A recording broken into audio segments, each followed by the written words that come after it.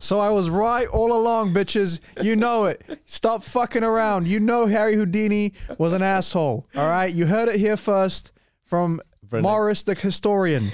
All right? Vernon Companions from David Roth, by the way. There we go. You got you even have the citation. Okay? That's how we do it on the Eduard Toda podcast. We don't fuck around with just bullshit, you know? We give you the fucking source, the citation. All right? Morris Chang. Hello. So okay, you're a magician, but you're not a magician. It's a weird dynamic. I don't know how to introduce you because you make a point to say I'm not a magician, but you're a fucking magician. So explain yourself, mate. I actually have okay, how about let's start this way. So I'm not sure if you can see that, right? This tattoo, well, the story is kind of personal to me, but I think the starting point is like sort of coming from Plato's the theories of form, right? The theories of forms is what constitute a chair, right? For example, and you can look at something, you can look at a chair and say, oh, this is a chair, and at what point that it's no longer a chair, right? So then for me, magic, well, it's difficult to describe with language, with the language that we have. And I guess I have this sort of ultimate form of magicians that we are pursuing, right? That's just up there. I don't know what it looks like. And I feel like it's really difficult. It's almost like perfect. Something, magic's being quite perfect, right? It's up there. So in your mind, the form of magic is being like perfection or something. More, yes. And until I reach to that perfections, and I won't be able to call myself a magician. That's a fucking high bar you're putting on yourself, mate. Yeah. Until I'm perfect, I can't call myself a human. You know, I got that's crazy. So you see how other magicians have like sleight of hand artists, or you have some form of other names sort of given to themselves, and I think there's just untouchable quality with the words magicians. So I guess, yeah. Yeah, interesting. Okay, so you're not a magician. You're on the way to becoming a magician, is what you're telling me. You're on the journey. Well, I know it's probably in my lifetime I will never be able to achieve that, but equally I'm quite happy with it. Yeah, because it's like an ultimate goal that you keep, pursuing, and that's what makes human interesting, right? You have to have an objective, and you just keep pursuing that objective, and you're not going to achieve it, but that's something. In a way, that's kind of very, very like healthy and positive, I would say. Yeah. Because what you're saying is that you're just enjoying the journey, you're just enjoying the process. Pretty much. You're not dependent on the outcome. You're not like that's not the reason why you do this isn't because of the outcome. It's just purely for the process. And what if the outcome happens or not, which in my opinion, if you're literally only going to call yourself a magician when you're perfect and it's never going to happen, then that doesn't matter to you as long as you're pursuing the process, which is very like healthy in a way, right? Yeah. Equally, it can be quite, I guess, in a sense, if you interpret it differently, then it can be, quite. It's essentially an existential crisis, right? Yeah, because like the story of Sisyphus just keep pushing the rock, ultimately you want to get over it, right? But then at the same time, it's just I guess not a really healthy goal because it's not there. Yeah, Gary V, I don't know if you know who he is, but he's like a guy I follow for marketing, social media stuff. Basically, it was because of. Can you turn my headphones down just one notch? It was because of his. I think you turned the wrong ones. Maybe no, that's the right one. That's the right one. It was because of his advice, or like stuff I followed from him, that I even started doing magic. Like, tried to do magic on like a professional level. So like I started my YouTube channel because of Gary V, watching Gary V, and he's like, if you're good at something, if you even remotely enjoy it, go all in. Yeah. Like that was his thing. And I'm like, okay, sweet. And, you know, like I didn't realize how bad I was at the time. So I deluded myself into thinking that not only am I good at something, but I enjoy it. So I started doing magic. Yeah. When I didn't start doing magic, I started doing videos on magic. Right. And then I did that for like almost a year. Then got to the Wellington convention and people were like, oh, you should be like doing like gigs and stuff. Why aren't you doing gigs? And I'm like, oh crap, like I could do it. And then it all went from there. So anyway, the point is Gary Vee had the saying or thing about insecurity, about perfectionism.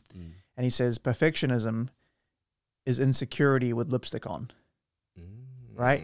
So it's a way to dress it up as like, oh, I need to, like, I'm not good enough until I reach perfection. On the other hand, perfectionism can really enhance someone's art, because if you're never happy with your, like a lot of artists are fucking miserable.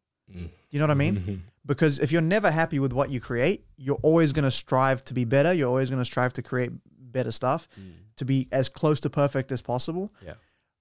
But then if you use that perfectionism as an excuse, or if you like lean too heavily into that perfectionism, then it can be completely unhealthy because equally it's sort of one of those things where you probably don't want to be too harsh on yourself.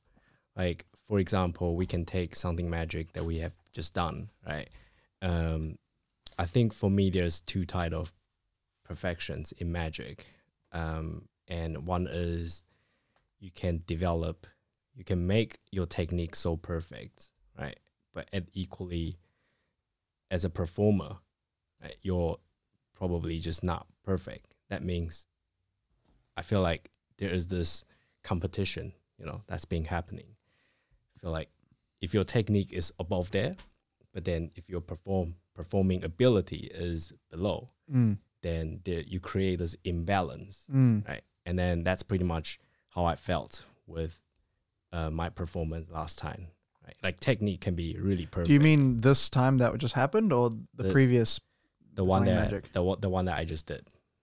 Yeah. Right. You felt like your performance wasn't in line with your technique. Exactly. Yeah. Because technique can be really, really good. Right. But equally, I'm just not happy with the performance overall. Right. Yeah. Which I guess, again, comes from practice and doing over and over again, and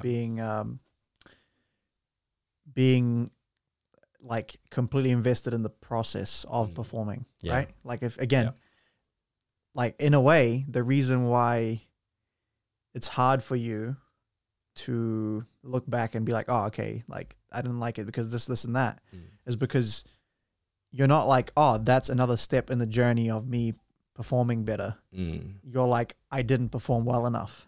So it's more like you're shifting the focus from the process, you're shifting it to the outcome. And that's when we can get like tied up, you know. For me, and I was actually thinking about this recently, right? You were talking in your performance, and I don't know how much I can even say because you mentioned some whack shit that I'm going to ask you about, but that's beside the point. You were mentioning basically this whole struggle of like, in your performance, by the way, the whole struggle of like the magician versus the audience, right? Now I had this thing, and I still have it, but it's like diminishing as time goes on. This guilt about lying, right? So the fact that I would tell an audience something that was clearly not true made me feel guilty, and then I would sort of overly explain myself, or you know, have to make up for it in some way. You know what I mean? So I would try to be extra friendly or something just because I felt guilty about lying to the audience. And I was thinking about that, and I was wondering, like, what is that? You know, like, because I know what I'm trying to do. I'm not being malicious, but on some base root level, right? The fact that I'm like just misleading someone on any level didn't feel good, right? But what I realized, like I was thinking about it, and what I realized that it's happening is anytime you care about, so if you tell me a lie, right? Like let's assume you're not a compulsive liar, you're not a psychopath, okay? Let's just assume, all right? I don't know for sure, but let's assume, right? If you tell me a lie, that it would be really bad if I found out you were lying. Like, let's say you tell me like, oh, I didn't steal $300,000 from you, right? But then turns out you did, right? That would be really bad. Now, if that's the case, then the outcome is like really important to you, right? You need me to believe that you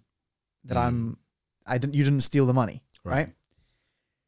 And so in that case, you'll probably feel guilty and this like pressure of like, fuck, I'm lying and I need to perform and I need to make sure that he doesn't catch me out, right? That's kind of the feeling I had in Magic. But then if you lie about something inconsequential, you might have a moral dilemma. You might have like a, like, oh yeah, I really shouldn't be doing this. But if you're like, oh yeah, when I first started doing koi magic, I used to use 50-cent pieces, but really they were 20-cent pieces. But like, it doesn't matter either way. Like, I'm not going to be upset at you for telling me it was a 50-cent piece versus a 20-cent piece. Right. That lie all of a sudden becomes so much easier to say and to lie and be effective. Right. So what I realize is that if I'm not connected with the outcome, if I'm not dependent on it going well, I can lie very easily. Right. Yeah. Right. So then the thing is, okay, what's the outcome that I'm worried about? I'm worried about people figuring out how I do the trick. Well, what if I don't give a fuck if they know how I do it? Like, genuinely, like, I don't care. Then it becomes really easy.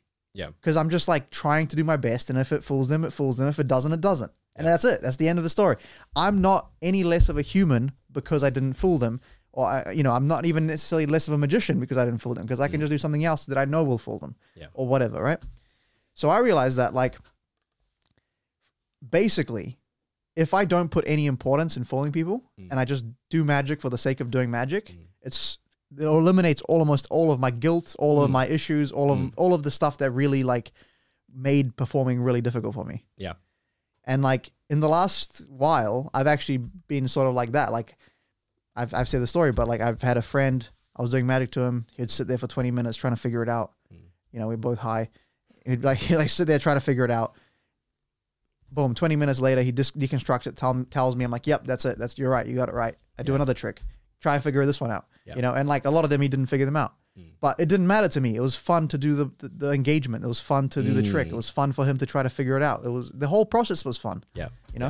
So I wonder if that's not what's going on here as well, right? Like you're so worried about reaching this outcome, this perspective, this perfectionism, right?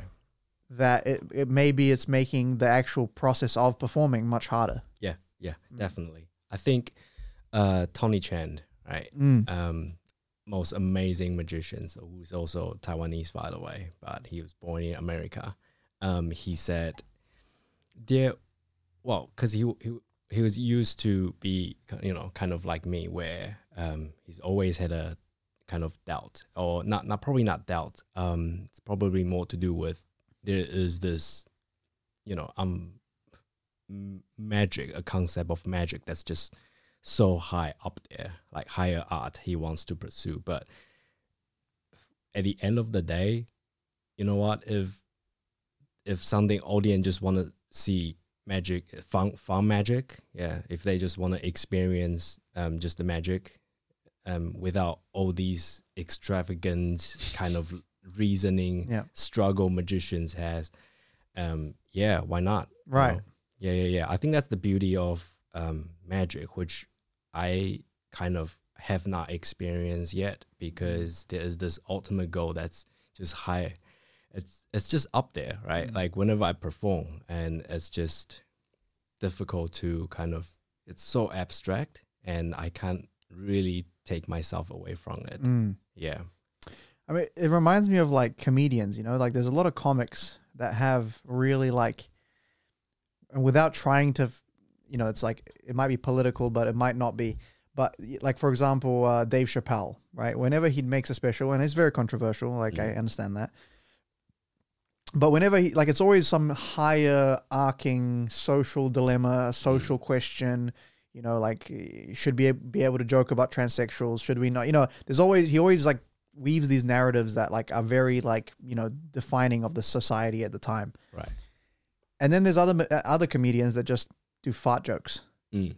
And they could be as entertaining, as useful in that, like, you know, like their role in society could be just as important. You know what I'm saying? Like, you know, it might not be apparent. It might be like, oh, it feels empty to make a career on fart jokes. Yeah.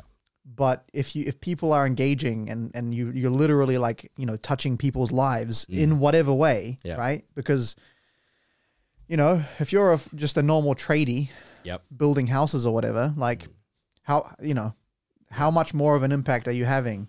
Yeah. Like, you know what I mean? Like, how is a normal job that much more useful to society as a whole than some comedian doing whatever jokes he wants to do? Like, ultimately, there's no difference. If you remove one or remove the other, there's no difference. Like, one person's not going to be missed, you know, in society. Yeah. So ultimately, we can all we can do is just try to give what we can and try to give what we are and what we have and what we see in the world. And so for someone, like, if someone sees, you know, art is what you see, right? Like, it's perspective. So if someone sees fart jokes in the world, then that's what, you know, that's what's really interesting to them. Yeah. Who are you to say that's not what you should be interested in? Exactly. You know? And different jokes attract different audience, right? Like, for example, I personally enjoy a lot of jokes regarding Asian culture stereotype, and it's but then in 21st century, like especially after current climate, and people would just call you racist, right? Which is ironic as fuck, because if you're an Asian person that likes those type of comics, I mean, you know, what the fuck? I guess if I can't joke about Romanians, then what the fuck can I joke about? You know what I mean? Yeah. But yeah, so anyway, to backtrack to what we were saying, and I'll get back to your act as well. But we were talking about how I had, before this whole thing, I had you're pretty much one of the only people that knows about it, really. I had this other podcast about witchcraft. Well, okay, so let me just backtrack. Okay, so as an ADHD person, right, it's really hard to do boring shit. Okay, whatever I find boring, and I can't control what I find boring, it's the issue. Right, so I wanted to make a show, and I was like, "What's a cool premise?" And I was trying to recreate, like, kind of the things that happened during the witchcraft eras. You know, the Salem witch trials, the King James witch hunts, and all that kind of stuff. Which I'll talk about in a sec. Anyway, but that requires just reading boring ass fucking history books that I'm not interested in, right? Like, I needed the information, but I'm like, I don't give a fuck about this shit, right? So I was like, okay, if I'm not going to do it by myself, like, clearly, right?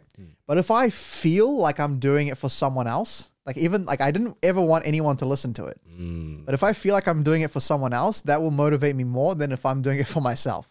Right. So I sort of try to trick my own head and be like, I'm going to put out this podcast of me doing research. Like, I know that's the worst in theory. That doesn't sound fun at all, right? But it was kind of and I did learn a lot of stuff, and nothing came of that show. And I think I stopped on like episode 3 or some shit.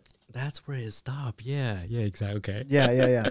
But if you had, I don't know if you even listened to it, but did you know King James version, the Bible, King James version? Yeah, well, I do know his version, but I don't read Bible. Yeah, so, okay. So I was brought up like very Christian. Okay. I read the Bible 3 times, all in Romanian, so I wouldn't be able to like quote you or anything. But so it's like a famous version of the Bible, King James. Like, everyone's heard about it, right?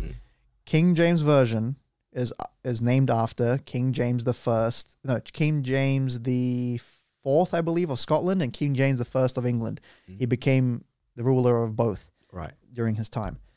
Well, obviously he didn't translate it. He just got some guy to do it and then took the name, right? Like, it's how Steve Jobs was like, oh yeah, I invented the iPhone. Well, did you invent the iPhone, or did you pay some fucking poor scientist to just sit in the lab and just...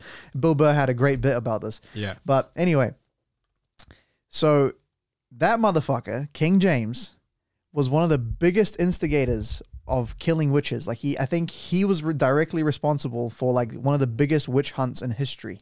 Right. I think over 3,000 people, 2,500 people died during like a certain amount of time in Europe. And that was what then later on triggered the Salem witch trials. So basically King James wrote this book called Demonology, where he outlined all the different ways you can tell if someone's a witch. Right. And basically was like, yeah, they're evil, kill them, essentially. I mean, it was sort of like, I don't know if he actually like specifically was like, yeah, go out and find them, but it was a manual on how to find witches, essentially. Right, yes. And so that was like one of the most read books before, like right there before the Bible. So not before the Bible. It was the second most read book or something before the Bible during that period or some shit like that. But anyway, I don't remember the details. Point is, I read all about it. It was really interesting, and I was like, that's cool. But it turns out there wasn't anything wacky happening. It was just like ideologies. During the Salem witch trials, the motherfuckers were just like spazzing out. Like some random like 14-year-old girl would just have like convulsions in the bed and start screaming and stuff. There was no magic. There was nothing. It was just fucking some guys like screaming at each other going, you're a witch, no, you're a witch, no, you're a witch, no. And I'm like, I can't do magic with this. What the fuck am I going to do with this? I thought there'd be some cool shit floating, flying, something. Give me some material. Nothing. Yeah. So my conclusion was, as far as I've done my research, during the Salem witch trials, it was either a mass hysteria, which historians, psychologists and stuff, they say it's kind of like a group psychosis kind of thing, which has happened throughout history apparently. I don't know what would trigger that. Other theories are that it could be ergot in the grain, which was, I think it's like a precursor to LSD. They could have been tripping, like legitimately hallucinating. There's a couple different versions, but yeah, no one really knows exactly what the fuck happened, like why that kicked off. That's probably why the discovery of witchcraft, that English book being written. Yeah. Just to debunk everything that people say about. It's just revealing all sort of witchcraft secrets to protect, the victims. Yeah, it's pretty fucked up. And like there's like a famous case, which I don't recall the details of, but like a little girl basically was sort of like pressured by like priests and stuff to turn in her own family. And she was like 9 years old and like ended up getting her like grandma, her auntie or something out, like just like a bunch of people killed. Family. Yeah, just because she was like basically like, they were like, they're witches, like do the right thing. And like she was a little girl, like what the hell is she gonna do, It's crazy, dude. It's absolutely insane what went down. And like this person who wrote the Bible. Who supposedly translated that version, and everyone reads that translation, It's just like, what the fuck? Yeah, that's probably another in the sense that's like another period of social justice. Right. If you look at in the I wonder, like I did read, I can't remember where I read it, but there was some ideas about why older women were targeted.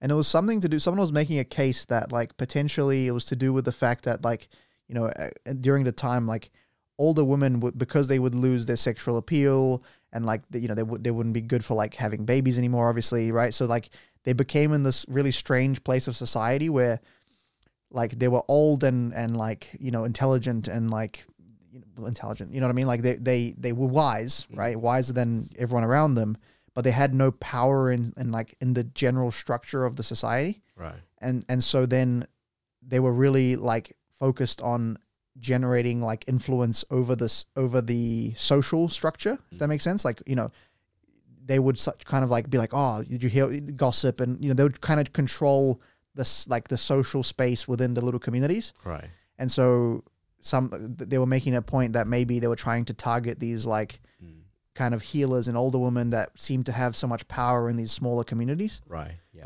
I don't know if that's true or not, because there were many different, like I'm pretty sure there were even some cases of males being like found guilty or whatever. Right. Of like having moles or some dumb shit. I don't know. I guess what I'm curious is, for me, that's very interesting topic. Right. And what's stopping you from continues that journey? Well, to be honest, I wanted to recreate some magic.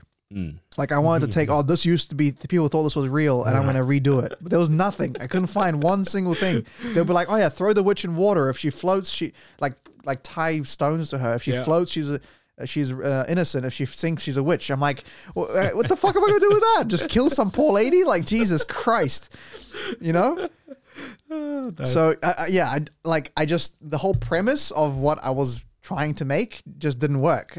Yeah. That's really what it was. Yeah. You know? I feel like, you told me about this, I don't know how long ago, but I never get a chance to really listen to it. I mean, it wasn't made to be listened to, right. like, to be honest, you know what I mean? I was just like, I'm doing research and I need to have an accountability factor. Otherwise I won't do it because I'm lazy as fuck. I'm quite keen to listen to it if you still have a copy. I don't know where like, I actually don't even know where I would find it. So I hope no one can find it. I really hope so. I will hunt it down like a witch hunt. Oh God. Yeah. Oh. Anyway, so the other thing I was gonna say, and that concludes all our pre-topics. The new king. You know, he was a magician apparently. Wait, new king as in Charles? King Charles? He's like a member of the UK Magic Circle for like many years. There's photos of him doing the cups and balls. Cups and ball? Yeah.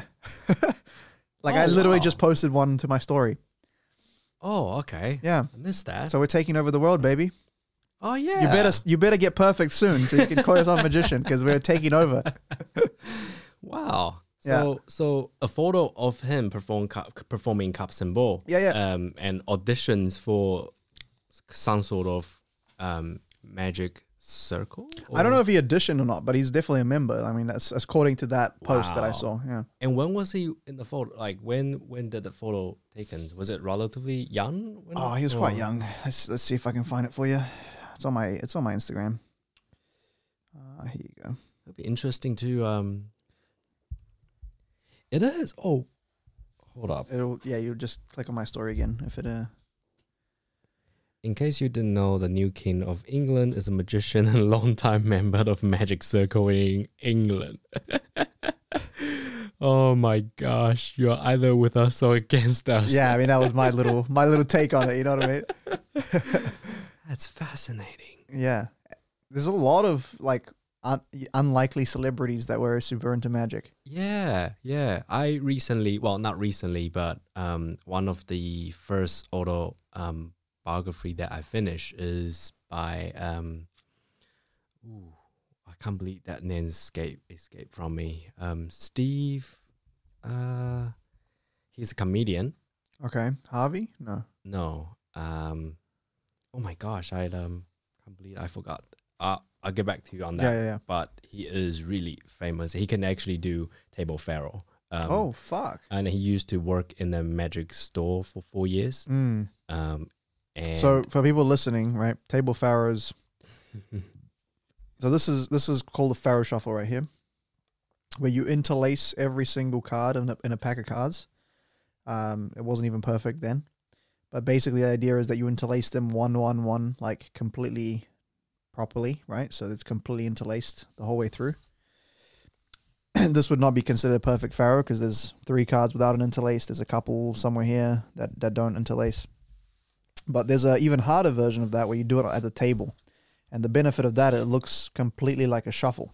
So this is like a kind of a casino shuffle. And the way you would do the table pharaoh, some way like this, I can't do it. But it's considered very hard. So for someone even remotely famous to be able to do a table pharaoh is significant.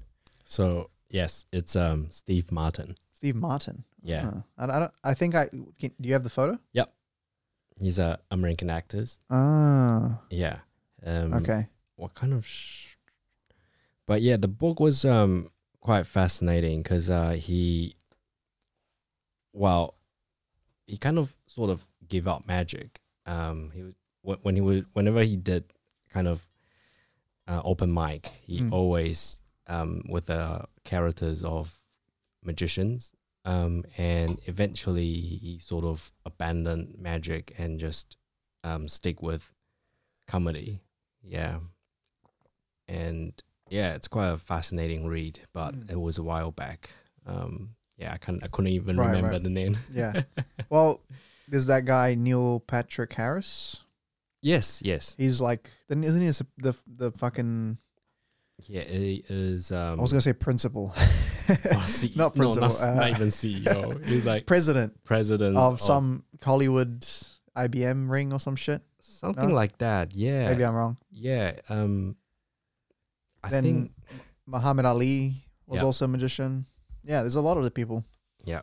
So I think many of them wouldn't call themselves, obviously magicians, but then one way or another, they all have, experience in magic, as probably performing magic as a kid, and sort of, the good one becoming an actor. They probably found magic to, not much money generators. And right. Yeah.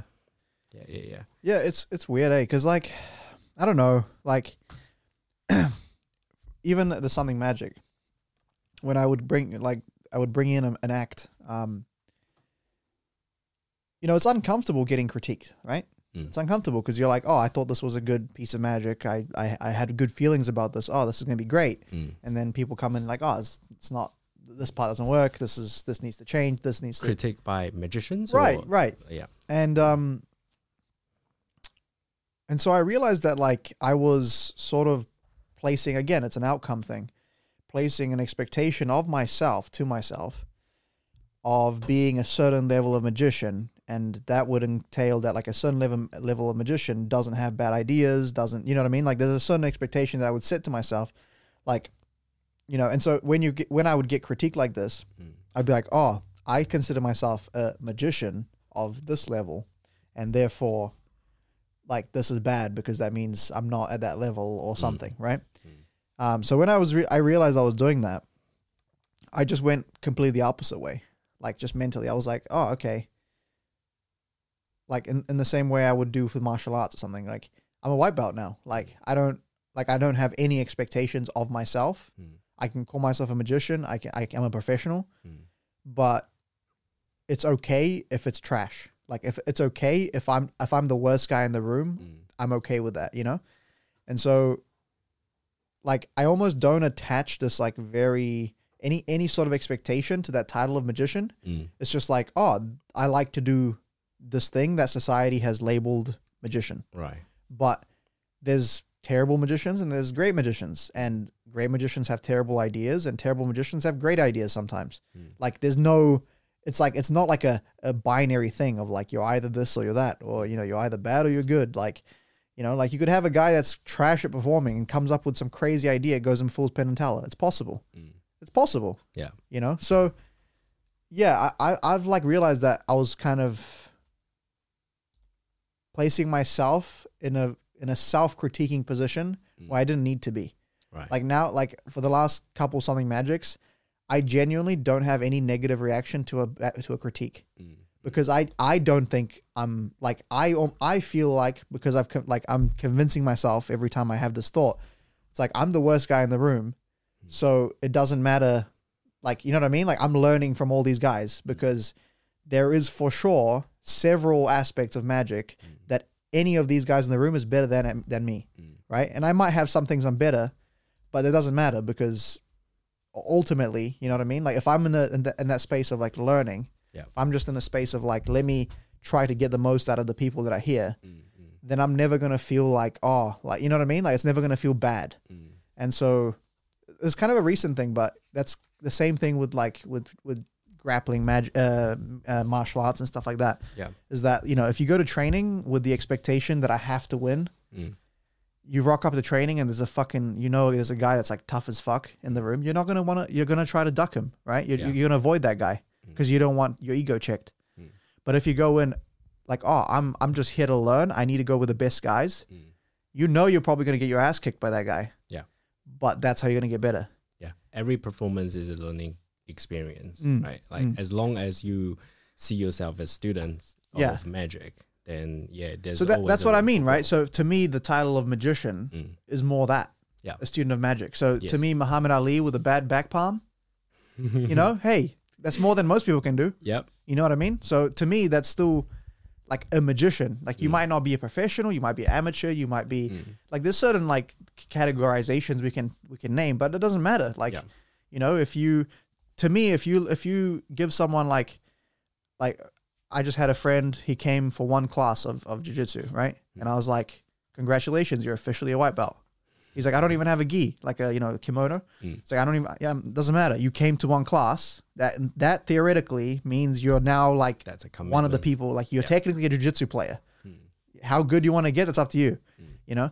So the same thing for me, like if I teach someone a what's that move called? It's in Royal Road to Card Magic. I peek this card. What's that? The card across principle or whatever the hell it's called. Peek. No, so you know how okay, this trick here. Yeah. Okay. So just say stop as I go through. Stop. Yeah, you want me to keep going or is that good? I'm happy with that. Okay. So take that. Yeah. Look at it, put it back. And then you can cut as many times as you want. And I know that your card is right here. Sort of like a key card. Key card, that's what I'm looking for. Key card principle. If I teach someone the key card principle and then I'm like, okay, develop something with it and they do a trick in the next 5 minutes, to me, they're a magician. Yeah. Whether or not they want to take it any further, whether, you know what I mean? Like on some level, they learned some magic and they tried performing and they had some thought into how can I present this in the way that's the most powerful. Like that to me is like you're on the road, you're on the path. Right. If you want to keep it going, that's cool. If you don't, that's cool. Yep. You know, but to me, like you've achieved the thing that's it in my eyes. So I guess I guess in that sense that comes to a different type of understanding or different type of definition of what constitutes a magician, right? It's almost like, you know, when do you call someone, we probably won't delve into this, but is magic an art, right? That's a really broad topic. And I sort of have my answer for it. But then the first thing to recognize is that, you know, not all the paintings are coming from, you can't really call a doodling on the wall an art, right? Unless it's from like 20,000 years ago. 20,000 years ago. Right. Like, as in cave paintings, like we go, that's really crazy. Look at this yak. Yeah. And it's just a fucking stick figure. Yeah. Painted in shit. Or like blood or something. And yeah, but equally, there has to be some form of, you know, meanings. It have to be some form of meaning that people put into that's true. That cave painting in order to make it, you know, like what you call art, right? I feel like cave painting is, it's a little bit, you know, vague kind of. Is it really an art, or do people force the meaning of art into that painting, therefore make it into art? I guess maybe the circumstance of where it's found, how it is, what it tells us in the modern world about what came before us could be all aspects that create the piece of art in that sense. But if you were to get some guy down the street to fucking draw a doodle on the wall, it's not going to have the same impact, is it? Yeah, you sort of, I feel like that particular piece will have to resonate with someone, and then in order for it to become art, right? But then what about like these fucking modern art bullshit, man? Like you can't put an empty box with like a stone in it and be like, oh yeah, you know what I mean? Like that, at that point, it's just marketing. Have you seen the one? It's just social media shit. Have you seen the one with a banana? No. So I have one of these kind of, I have multiple accounts with my Instagram, and one of them is what I call a meme account.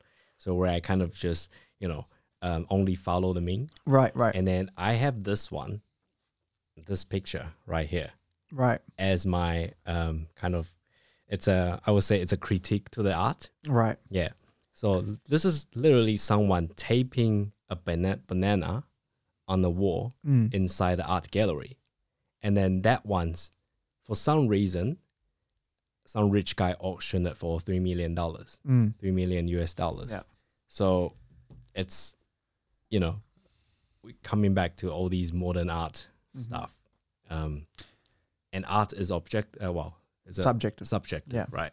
So, how do you really call something an art, and when do you really call something an art? That's the thing, because if art is just that it means something to someone, or that like it riles up an emotion, or it riles up a response or something, right?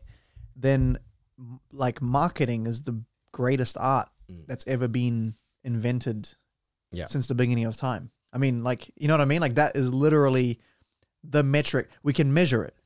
We can say, oh, this piece of art, this ad brought this company $30 million in revenue. That's a metric. You can literally measure it. It was very effective at what it's supposed to do. Yeah. You know? And a lot of these like modern art stuff, it's just like, it's just a piece of shit. And then you create the marketing around it that it riles up, first of all, controversy, and second of all, a bunch of like loyal fans that create this demand where there wasn't anything there. You know what I mean? So I'm not super convinced that art is just someone deriving meaning from something. Like, I mean, you know, art is whatever you want it to be. So if that's what you want, you're rich as fuck, you want to pay for, you know, I can give you a banana, man. Like, you know, we're chill, you know, like I need the money. So I got plenty of bananas if you want them, but like, you know what I mean? But like in my eyes, art on some level has to be a mode of self-expression, right? Which I guess you could argue banana on a wall is in some way a self-expression. Okay, sure, if you're in a mental hospital. Right. But there has to also be some like skill involved, some ability that you're demonstrating that's impressive in of itself. Right. Right? So like the reason, like even martial arts, to me, they're all can be considered arts because if you watch like a competitive judo match, like Olympics, okay, they are literally both trying to express themselves through movement and also like negate each other's movement. So in a way, it's a physical argument. Right. That's really what it is, right? So to me, you know, that could be considered art for sure. You know, like painting, for example, maybe it's not like no one's literally blocking you and telling you, oh, you can't use this color, you know, like it's not like a fight, but you know, there's still a lot of self-expression. There's a lot of skill involved. There's, you know, techniques you have to learn and master and you know what I mean? But I mean, you could argue that if you make some shit piece of art, but then you market it well, that's the skill. That's the skill involvement. And I guess that's true. I mean, I don't know, but to me, like, you know, I'm going to see that as marketing. Right. I'm not going to see that as art. Like, you know what I mean? Like that's a different discipline to me. Because it's funny, I read this book called The Meaning in the Making by Sean Tucker, who's an amazing photographer. And the first or second chapter, you talk about like what's the main core ingredients for the art, right? And he summed up in one sentence. It said, the art, a tiny bit closer. Yeah. The art has to reveal a truth, right? One way or another, like the truth, what truth, you know, like doesn't matter what truth it is. It has to tell some form of truth. And then secondly, and we can talk about the word origin of art, right? The art is equivalent, you say, to make. In the beginning, like how the word art came about is to make, to skill, which resonate what you just described. Right. Yeah. And it's kind of interesting way to look at it. Yeah. Well, I mean, and in that way, I'm almost, now you're convincing me that modern art is more of art than anything else. Because it's telling a truth. It's telling the truth that people are fucking stupid, dude. Fucking idiots. If you're going to pay $3 million for a banana stuck to a wall, you're a fucking retard. I'm sorry. But I mean, Jesus Christ, please introduce me to these type of people.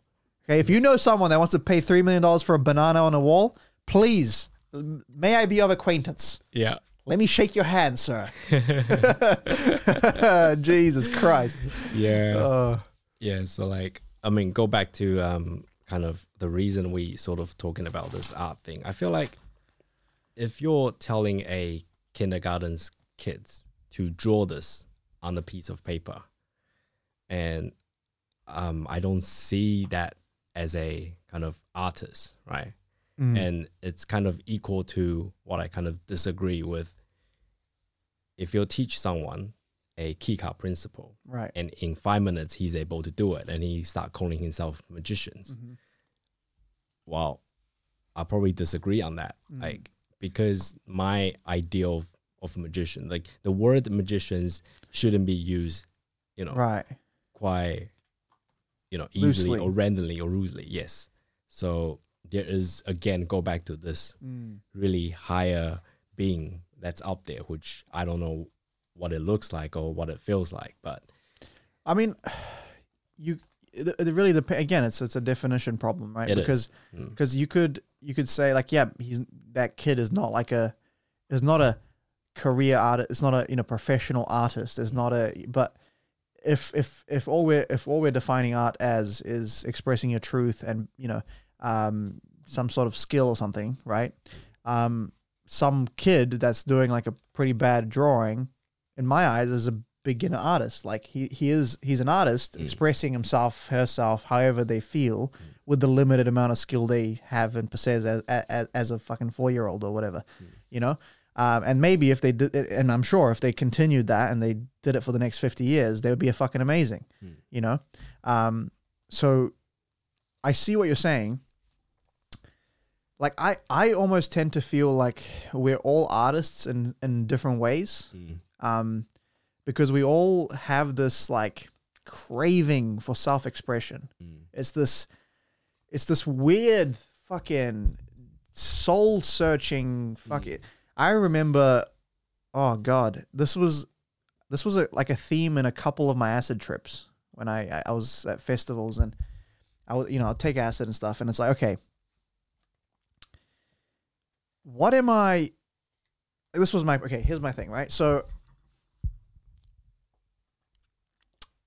we would plan this event months in advance, right?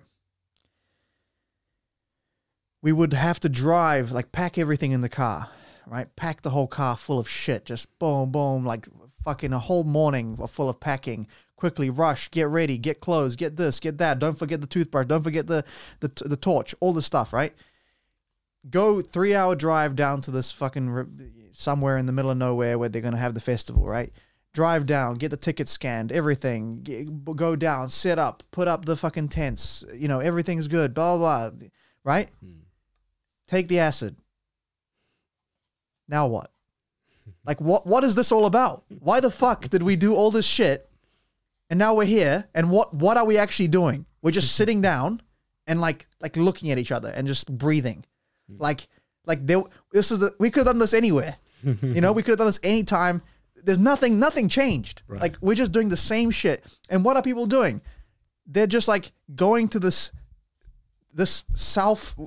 place we designated as the stage, right? And dancing, which is what?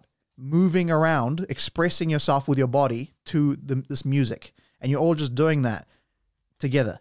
Like, what's the point of that? What the fuck is the point? Right? Like, I would just be sitting there like, what the fuck are we doing? What is this? And it just dawned on me that it's just, you just plan all this shit, do all this stuff, do all this extra work just to go somewhere and express yourself. That's the only reason anyone ever does shit. And it's just like, wow, right? Like, that sort of realization to me is like, sort of gave, like, it sort of gives a reason to why I do stuff, like as a kid, it's like, oh, I enjoyed magic. I enjoyed this. I enjoyed that. You just know that you enjoy it. So you do it. And it's this all consuming thing of like, I need to learn the new move. I need to learn the skater cut. I need to learn the spring. I need to learn. I need to do this. And then you get to a point where like, why? And then you realize like, it's really only to like if there was no one else alive in the world, I probably wouldn't fucking bother. Yeah. Like it's really only to just show that to other people in some way, shape or form. And like, even if you're doing it to yourself, it's more the ability to then share. Yeah. Right. Because again, like if I was stuck on an island by myself, I'd probably take a pack of cards because I'd be bored as fuck. But it's only in the hopes that someday I get off the island and I'm like, I'm amazing, bro. Let me show you some shit that I learned 30 years on this island, Because otherwise, what the fuck's the point of anything? I always found it funny that, when someone asked the questions, like, what, if you stuck on the islands, what magic book would you take? It's like, wow, if you don't have anyone to perform to, doesn't matter what magic book you take, you're gonna, it's like, I agree 100% what you said. And also I think it's audience is such a, the word spectators and audience is such a core element in order for something, for magic to happen.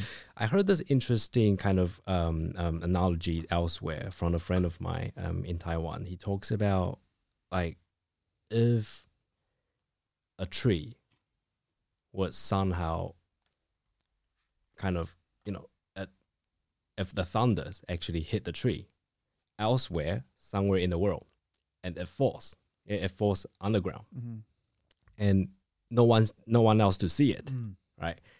So are you gonna say it never really happens? But you know, like it's an interesting look, and it kind of also he sort of give himself a reason saying that it's okay, that it's fine without, you know, without the audience.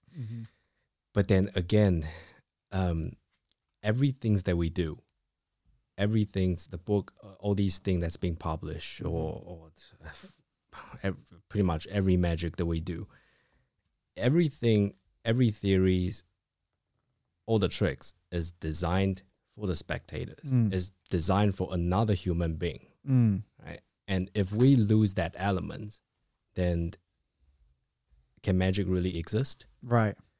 Yeah, I had this lengthy argument with Xavier Spade about this, and I was saying, like, you're not a magician if you never perform, right? Because, well, that was my idea at the time. It was more of like a controversial idea that I had, and I was like, I'm going to put it out there. I don't necessarily agree with it, but basically my idea was magic only becomes magic when it's performed, because in reality it's just like a set of moves. It's like a juggle. Like it's a hard, difficult endeavor, but it's only magical to someone that doesn't know the method. Yeah. Right. So it's sort of like, it's like sleights transform into magic when it's seen by someone that doesn't know how it's done. Right. Right. So I was saying, if you never perform and you just do sleights, you're doing sleights. You're a sleight doer. You're not a magician because you're not actually creating the magic, you know. That was my idea, and he was like, no, because blah blah blah blah, whatever. Like, I don't want, not the point isn't to get the discussion. I just had a cool idea. I thought I was fun, and then people got mad. But people can get mad easily. It's funny because even though, like, okay, so how you said, right? If a tree doesn't fall in the forest, blah blah, and that's like a way to. It's a way for magicians to be like, we don't need the spectators to do magic, and we can do it for ourselves. But that's true. Okay. Now, you name me one magician that creates magic and then never shares it with anyone. I mean, like magicians, like doesn't put out a book, doesn't, you know what I'm saying? You understand what I'm saying? So even if you don't perform for non-magicians, if you're someone that creates magic, you're going to share it with magicians, or you're going to share it with your friends, or you're going to you're not going to come up with this crazy new fucking false shuffle and then just take it to your grave and never show anyone. Exactly, because if I can name one, that means how can I even name it, right? Like, because that means he will never publish stuff before that. I don't know the existence of this individual, right? Yeah. Even if they are a creator that doesn't perform, my point is they still do it for other people. Yeah. You know what I mean? You still have to have this point B, there's something do you want to share with? Yeah, because it comes from that place of self-expression. Yeah. A magician that creates is trying to create, like, to express themselves within the medium of magic, even if it's not for the non-magicians. You know, like Matthew Beek. I don't know what, like Bish, that. Yes. Yeah, Bish. That guy, like, create some crazy shit that he barely, as far as I understand, he barely ever performs. Just like create stuff, right? So.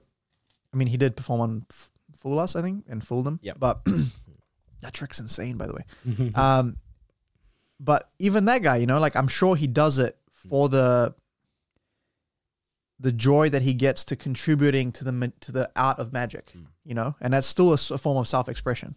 Yeah. Because Vernon, like, for example, everything that we do, shuffle and say palmings or false shuffle, everything that we do, you know, the book that you read, it's keep telling us, even Vernon say, be natural. But then the onlooker, right, there has to be some sort of second individual, second persons or another parties involved. Otherwise, you create a palm, and it has to be like audience cannot detect that you're palming the car, but then like all these details that everyone is publishing about, like the variations, different type of methods, these are all kind of performed against the spectators. Therefore, you put that in the book, right? And what's the other? What's and the if it doesn't work, again, we don't want to say against as if it's magician versus audience, but in some case there is like in some levels that dynamic exists, and that dynamic doesn't have to be malicious. It can be fun. It can be it can be playful. Yeah. But that dynamic exists because the whole point of magic is to try to fool the audience, right? Like, I mean, to create a magical moment, but you achieve that by making sure that the audience doesn't know how you do the magic. That you make sure that the method is hidden. And so, if let's say you create something and 100% of the time you perform it, people would know how it's done. Right. That's not magic. That's that's not a good trick, by definition, right? And so you have to use the audience as a metric to say, yes, this trick is good because it works. I've tried it and it works, right? Like, here's a good idea. Here's a good example. When I was learning how to palm, I had an idea. I said, okay, I have a palmed card in my hand. Yeah. Do you want to move that to the center of the cup? It's going to keep rattling. Yeah, just like put it in the center and it won't rattle. Yeah, it's fine. All right, so, okay, I palmed the card. We're in this position now. I need to put this card back in the deck secretly. Right? The most obvious method that comes to mind, it seems like it should work. Like that. Well, you try that, and you get caught 100% of the time. And that's what happened to me. Yeah. And it's like, but that makes sense because you're covering it, and by the time you take your palm away, you don't see it. And surely, but if you think about it, it's just not a natural movement. If you're going to pick up this pack of cards, I'm not going to do this. Right? Like, it just doesn't make sense. You might do this.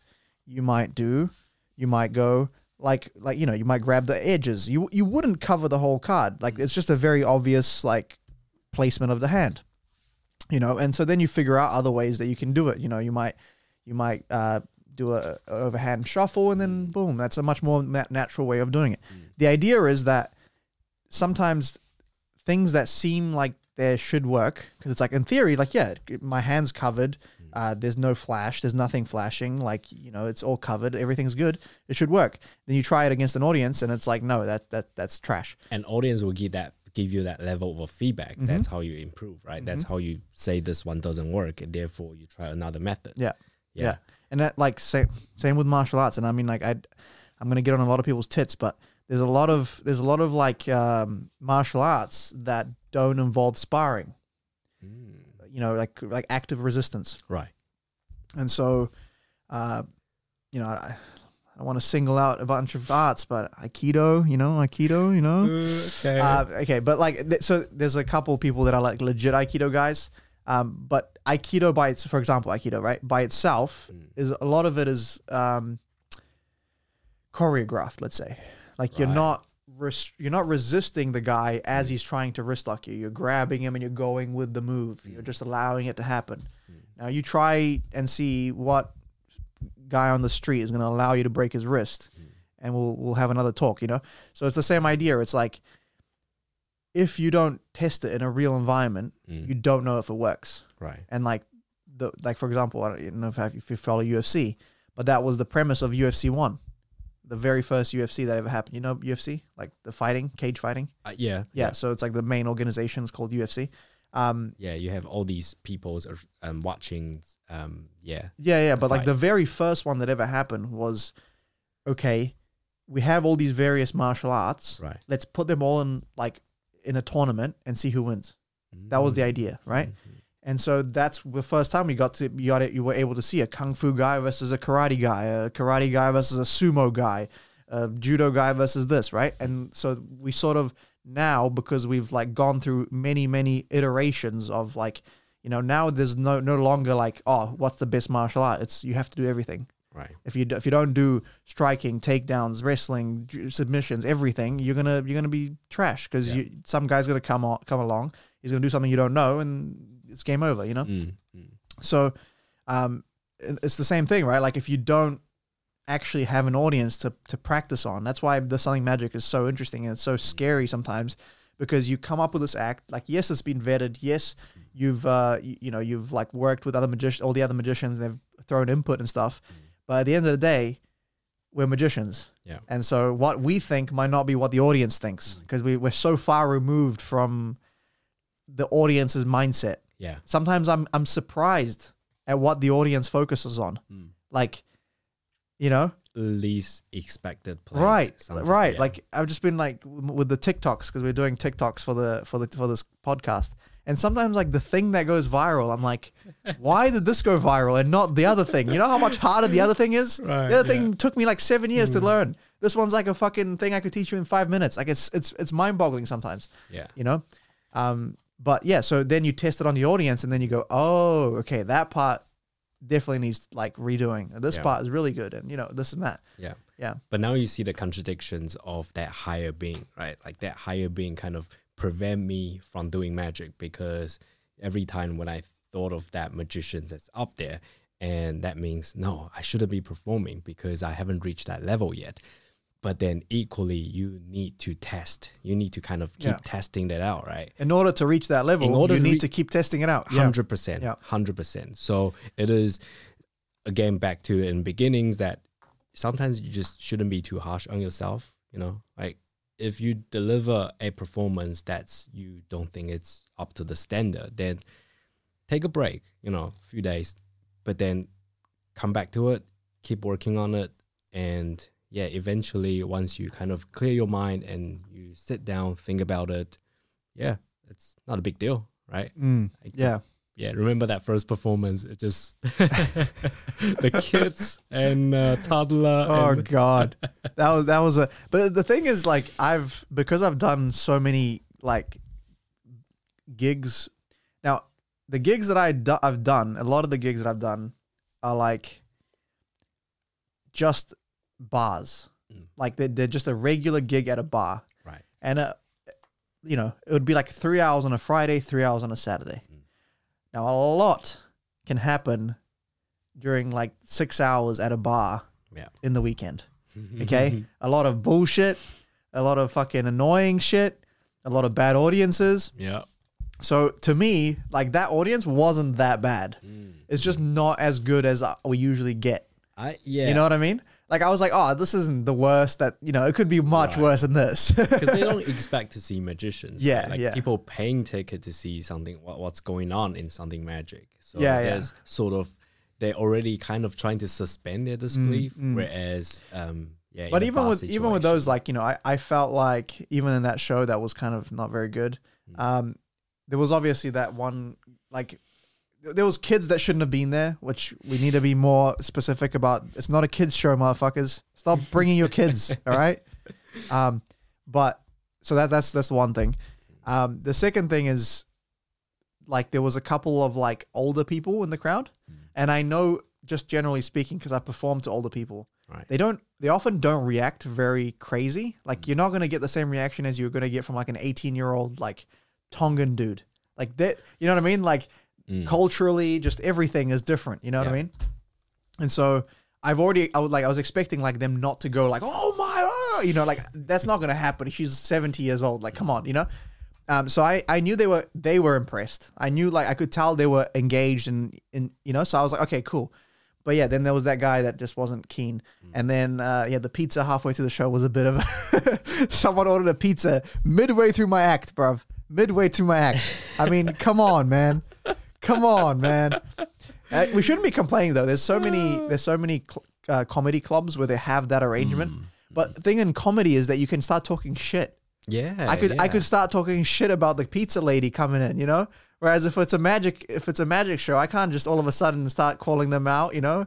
That's like people think I'm being a dick. Yeah. I guess you can. Like, it's only you only have to embrace the consequences, right? Yeah. I mean, comedians can sometimes get over it, but then magicians, really? Yeah. We're just bunch of nerds that who doesn't want conflict, right? Well, I don't mind the conflict, but it's just it's rough in these streets. I wouldn't know how I would handle it, but the good thing is because the light is quite bright, so technically I cannot see anything, so I just look beyond the first row of the spectators, and I was like, I can't really see anything, so whatever happens downstage, I was like, fine. I actually think, like, I don't know, like like being a good performer, like having that, like all those experiences, I don't know that I necessarily would do anything like that much different than let's say than someone that hasn't performed as much. You know what I mean? I just think it's a confidence thing. Like, I've been through a lot of shit, so it's like, oh, this isn't that bad. I can just keep doing my thing. Whereas a newer guy would be like, oh my God, this didn't go according to plan. And then it will just start spiraling, you know? Right. Whereas I think, like, I don't know that I've necessarily got some crazy skill that I could get out of bad situations necessarily. I just am confident that whatever happens is okay, you know? But in saying that, like, that confidence goes away so fast, dude. Like, that first show we did... Not the last Something Magic. I was shitting myself. The one that you did with Dice. Yeah. I was shitting myself. Like, the way you were backstage, that was me in that show. Yeah. You know? Yeah. So, like, if you don't perform for a little bit, that shit leaves. Like, that confidence is gone. Like, at least for me, bro. Like, after COVID, I was freaking out. Like, any sort of performance. Yeah. So this podcast actually helps me because I get to somewhat perform every week. Yeah. Somewhat, like, not even, it doesn't have to be a full performance, but even like a few card tricks here and there, it keeps my, like, confidence level up, you know? And also, like, the fact that we were able to do a second show, which is really big help, because second one, obviously, we already know given all the situation that's happening for the first what can go even worse, right? So the second one is a really, really good confidence boost. Right. And in saying this, if you would have come to any of the shows, you'd be like, oh, what are you talking about? That was a great show. Like, I know, because I know bad shows. Like, you know what I'm saying? Like, you would have been like, oh, what are you talking about? It's our inner critic. It's our inner perfectionistic artist bullshit. That's like, that could have been better. You know what I mean? Like, so to an audience, like, I had friends in the audience in the first show and they were like ranting and raving about that show. They're like, bro, that was fucking mean. It was so worth coming out, blah, blah, blah, blah. And this is friends that, like, you know, they're not necessarily like they wouldn't do that just to please, like, they wouldn't say that if they didn't feel like it was good, if that makes sense. Like, they don't, you know what I mean? So, like, this is our perspective because we're just fucking artsy motherfuckers, you know? But yeah. I actually feel, you know, like, for me personally, I feel just really weird bringing my kind of friends over. I invite them to the show, but then I almost wish they never come. Like, I'm hoping they can counter the second. They could counter the second one, but, you know, the first one, it's like, part of me feel like, yeah, what I was doing for the first show just probably isn't the image that I sometimes portraying to them, right? And always, probably just see myself as this kind of casual and sometimes make a lot of joke, but then it's sort of like experiment for the whole thing. But that's what the show is supposed to be, right? Yeah. So I think the expectation is there. It's set from the very beginning. Like, this is experimental. Like, I mean, I came out in one show being like, oh, I'm an alcoholic. I'm not an alcoholic. I barely ever drink. Are you not? Okay. I mean, I'm drinking right now. Yeah. But look at my one is still ahead. Yeah, I'm about to have a second one.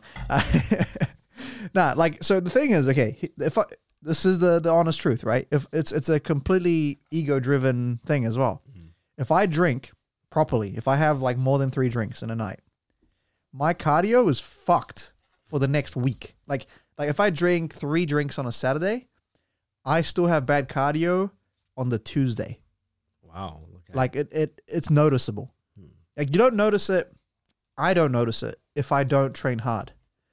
But if you redline your body, if you push really hard, like you'll know your like limit. You know what I mean? Like I know, okay, I'm right now with my cardio level, I should be able to do like 3 to 4 competitive rounds back to back, no rest. Easily. Should be. Right? Right. If I have 3 to 4 drinks, on Monday, I'll do 2 rounds and I'll be fucked on the third one. And then I'll lose the third one. Like I'll get my ass beat by someone I shouldn't be getting beat by. And I'm like, and then I'm like pissed. Right? So I'm not going to risk that situation because it's really like getting choked by someone you shouldn't be getting choked with is a worse feeling than doing worse magic than you think you should be able to do. Right. Because you're actually getting like physically not injured, but like it's uncomfortable. All right. So, like I'm not, for me, alcohol is like, it's a social lubricant, but I don't know how people can drink every, like, I mean, I guess they don't work out and stuff like that, but like people that drink every day, it's just like, I would feel so bad. Like you would just feel like trash every time, bro. Like I don't get it. Yeah.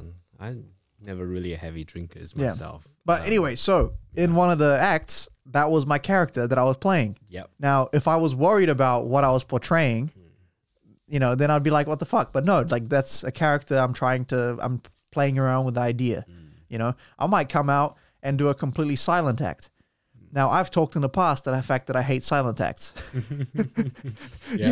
until I saw Shin's live act. Like, because the thing with me is like, I get bored. So I'll watch a silent act and I'm like there's nothing, like, it's just a lot of this, a lot of music, a lot of hand gestures, a lot of waving. Like, I'm like, get to the, entertain me. Right. Like, but then when I saw it live, I realized that the engagement that you have when you're live is different to just watching it on YouTube, Yeah. And so I was like, oh, okay. Silent acts work really well live for me. Yeah. But on like video, it's not as engaging as something like really funny with patter and stuff. Yeah. Like I'll watch a Bill Malone act any day of the week. Yeah. Yeah. I remember you react to it. Yeah. But yeah. Bill Malone, Bill Malone, yeah, baby. Yeah. Sometimes like it's all depend on, like the type of, like watching live. I actually have a thought about that. So I had a talk with, again, a friend of mine back in Taiwan. And in order to improve the magic, right, the reading books, so there's always an argument about reading books and watching a DVD. For me, I am a book collector myself. You aren't, or you are? I am. You are. But if you just read books and watch DVD, you will never get as good as someone who perform and watch someone else perform. Right. And you have to watch it live, right? Because by looking at someone else, you can start forming an opinions of what kind of magician you want it to be, right? Less is more. That's you're starting with a piece of, I guess, a rock, and by watching someone else perform, you start chipping away bit by bit. You remove the part that you don't like, and eventually it forms into something who you want to be. Right. And if you just read books, if you just watch DVD, for me it's the same thing. It's just media changing.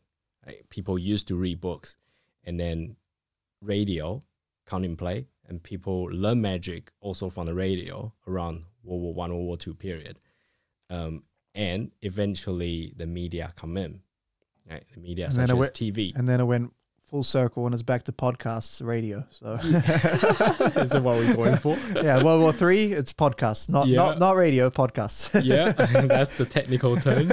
Sorry, carry on. So it's, it's just a media. It's an information changing, the way that information perceived in different era. Reading a book, similar to watching the DVD, but it will never be the same as watching someone else perform. So I feel like to get good at magic, you have to watch other magicians perform. Yeah. When I watch you, when I watch Dev, Ellen's, I think, you know Edward Yu, right? I hang out with him quite a lot.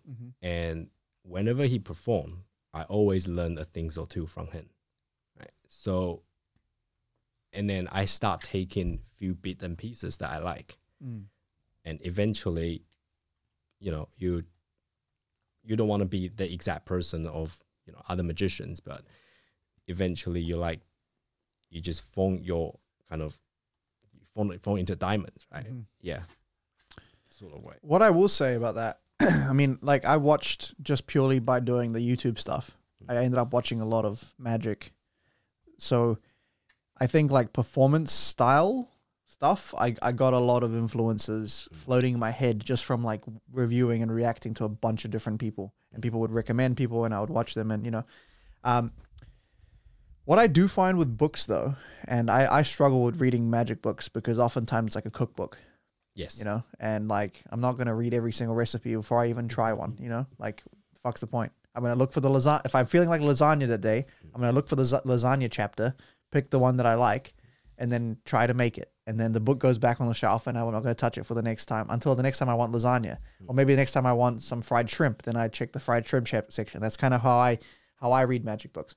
But what I will say is that because there's no visual medium in the book form, I can read a description of a piece of magic, and I start getting ideas of how I would make that effect work, or like effect. So I will read the description before I even read the method, and oftentimes I'll come up with really creative ways that aren't the way that they explain in the book.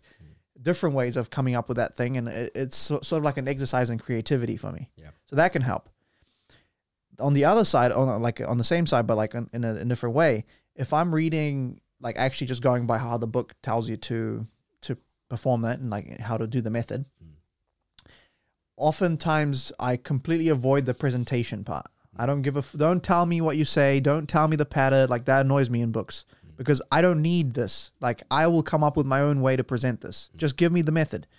And then sometimes they have little like details and stuff, which is nice.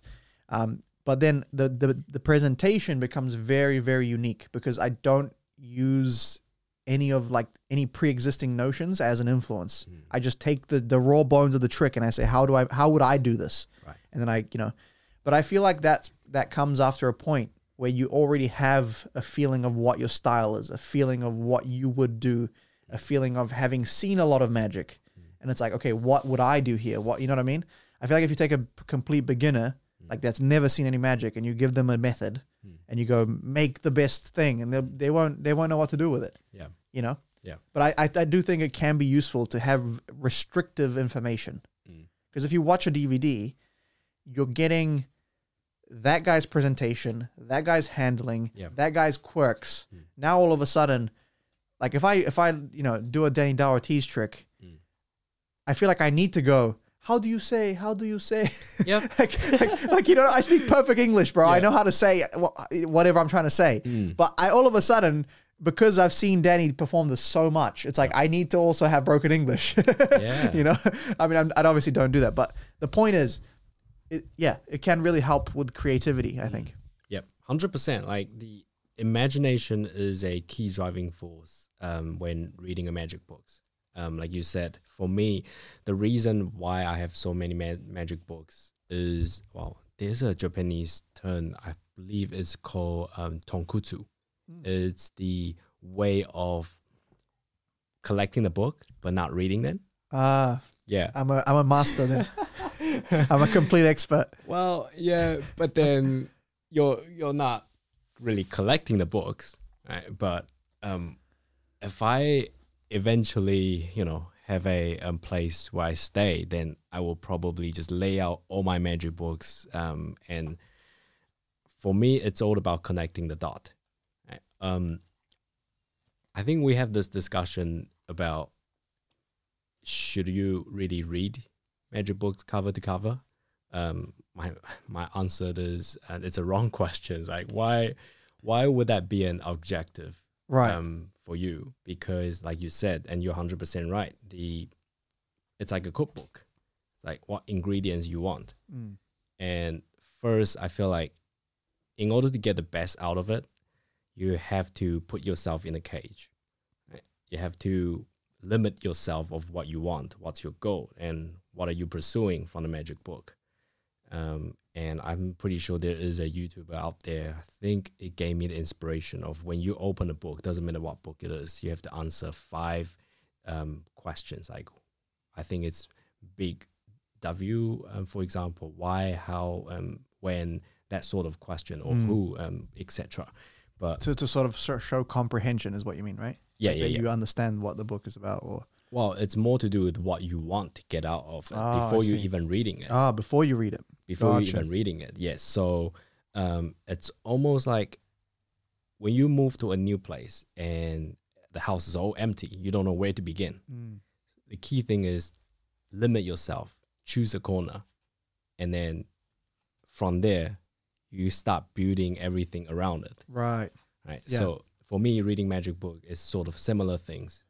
You kind of, there's a reason you should, when you buy the book, you should know why you buy the book in the first place. Like whether you like this author or you appreciate his magic, or you kind of heard someone else talking about it. Right. But you're someone that, at least in previous conversations, said that you read books cover to cover. I did. Right. Yeah. So what are you like, what's the question you're answering? So in that scenario? Yeah. So unlucky I had time to do that because I've been doing magic for 15, almost 16 years now. And I was able to read magic books cover to cover from between 5th year to maybe 12th years in magic. And I feel like there has to be a stage where you're deducting that process. Because now I'm kind of I already accumulate the knowledge. And I feel like nowadays when I read magic books, a lot of things are already pretty repetitive. Right. Yeah. So I can self-processing that information before I even start reading whatever trick that is. Yeah. Whereas like for me, I'm still discovering shit. Like I'll stumble across something just by my own way of reading, which I'm just fucking flicking through, seeing labels and names and shit. Like, oh, that's interesting. Let me read into that. Like I'm very sporadic with how the fuck I, like I don't have any process. Like for the Selling Magic, I was literally like, okay, I want a mentalism act. Take all the mentalism books off my shelf, put them down, and just start flicking. Anything that catches my eyes, looks shit. Look, let me look at that. I can't see myself doing that. All right, like I'm just very like, the thing for me is like, I'm like in this sense, right? What I enjoy about magic. It's changed throughout the years. Okay, so initially it was the journey of developing card moves that I could show off to my friends because we were doing stuff together, right? So then it became like they kind of stopped doing stuff. So then it became like, oh, okay. Then I just do it for myself, like fidgeting stuff. Like, I would still like spring. I would still, do cardistry, do some hard moves. Maybe I'd come up with something, but nothing really. Then I started doing the YouTube stuff, and I was like, okay, now I need to learn magic to show on camera. So that became a new goal of my magic. Right. Then it became performing. Okay, I need to perform. I need to get routines. And so it's shifted, but as it shifted, the reading and the sort of the research became a focal point of like, oh, I'm trying to achieve this goal. Yes. Right. Yeah. I need more magic for my YouTube. I need more magic for this. Yeah. I have not hit a stage where I'm like, I just enjoy the process of accumulating magic knowledge. Like that has yet to be a real, like fun aspect for me. For me, the fun is having a piece of knowledge and seeing how I can slot it somewhere. The accumulation part isn't the fun part. It's the deck switch, right? It's the, oh, I have an idea for the deck switch. Cool. How can I make it work? Right. That is fun. Yeah. Like designing the routine around this thing. Defining the thing has never been fun for me. So that's why I think I struggle with the book stuff, because that's all about finding the thing, finding the information, finding ideas. Yeah. And so, not to say that like I don't have any sort of enjoyment, but yeah, like I'm like, okay, let me learn it so I can get to the fun part.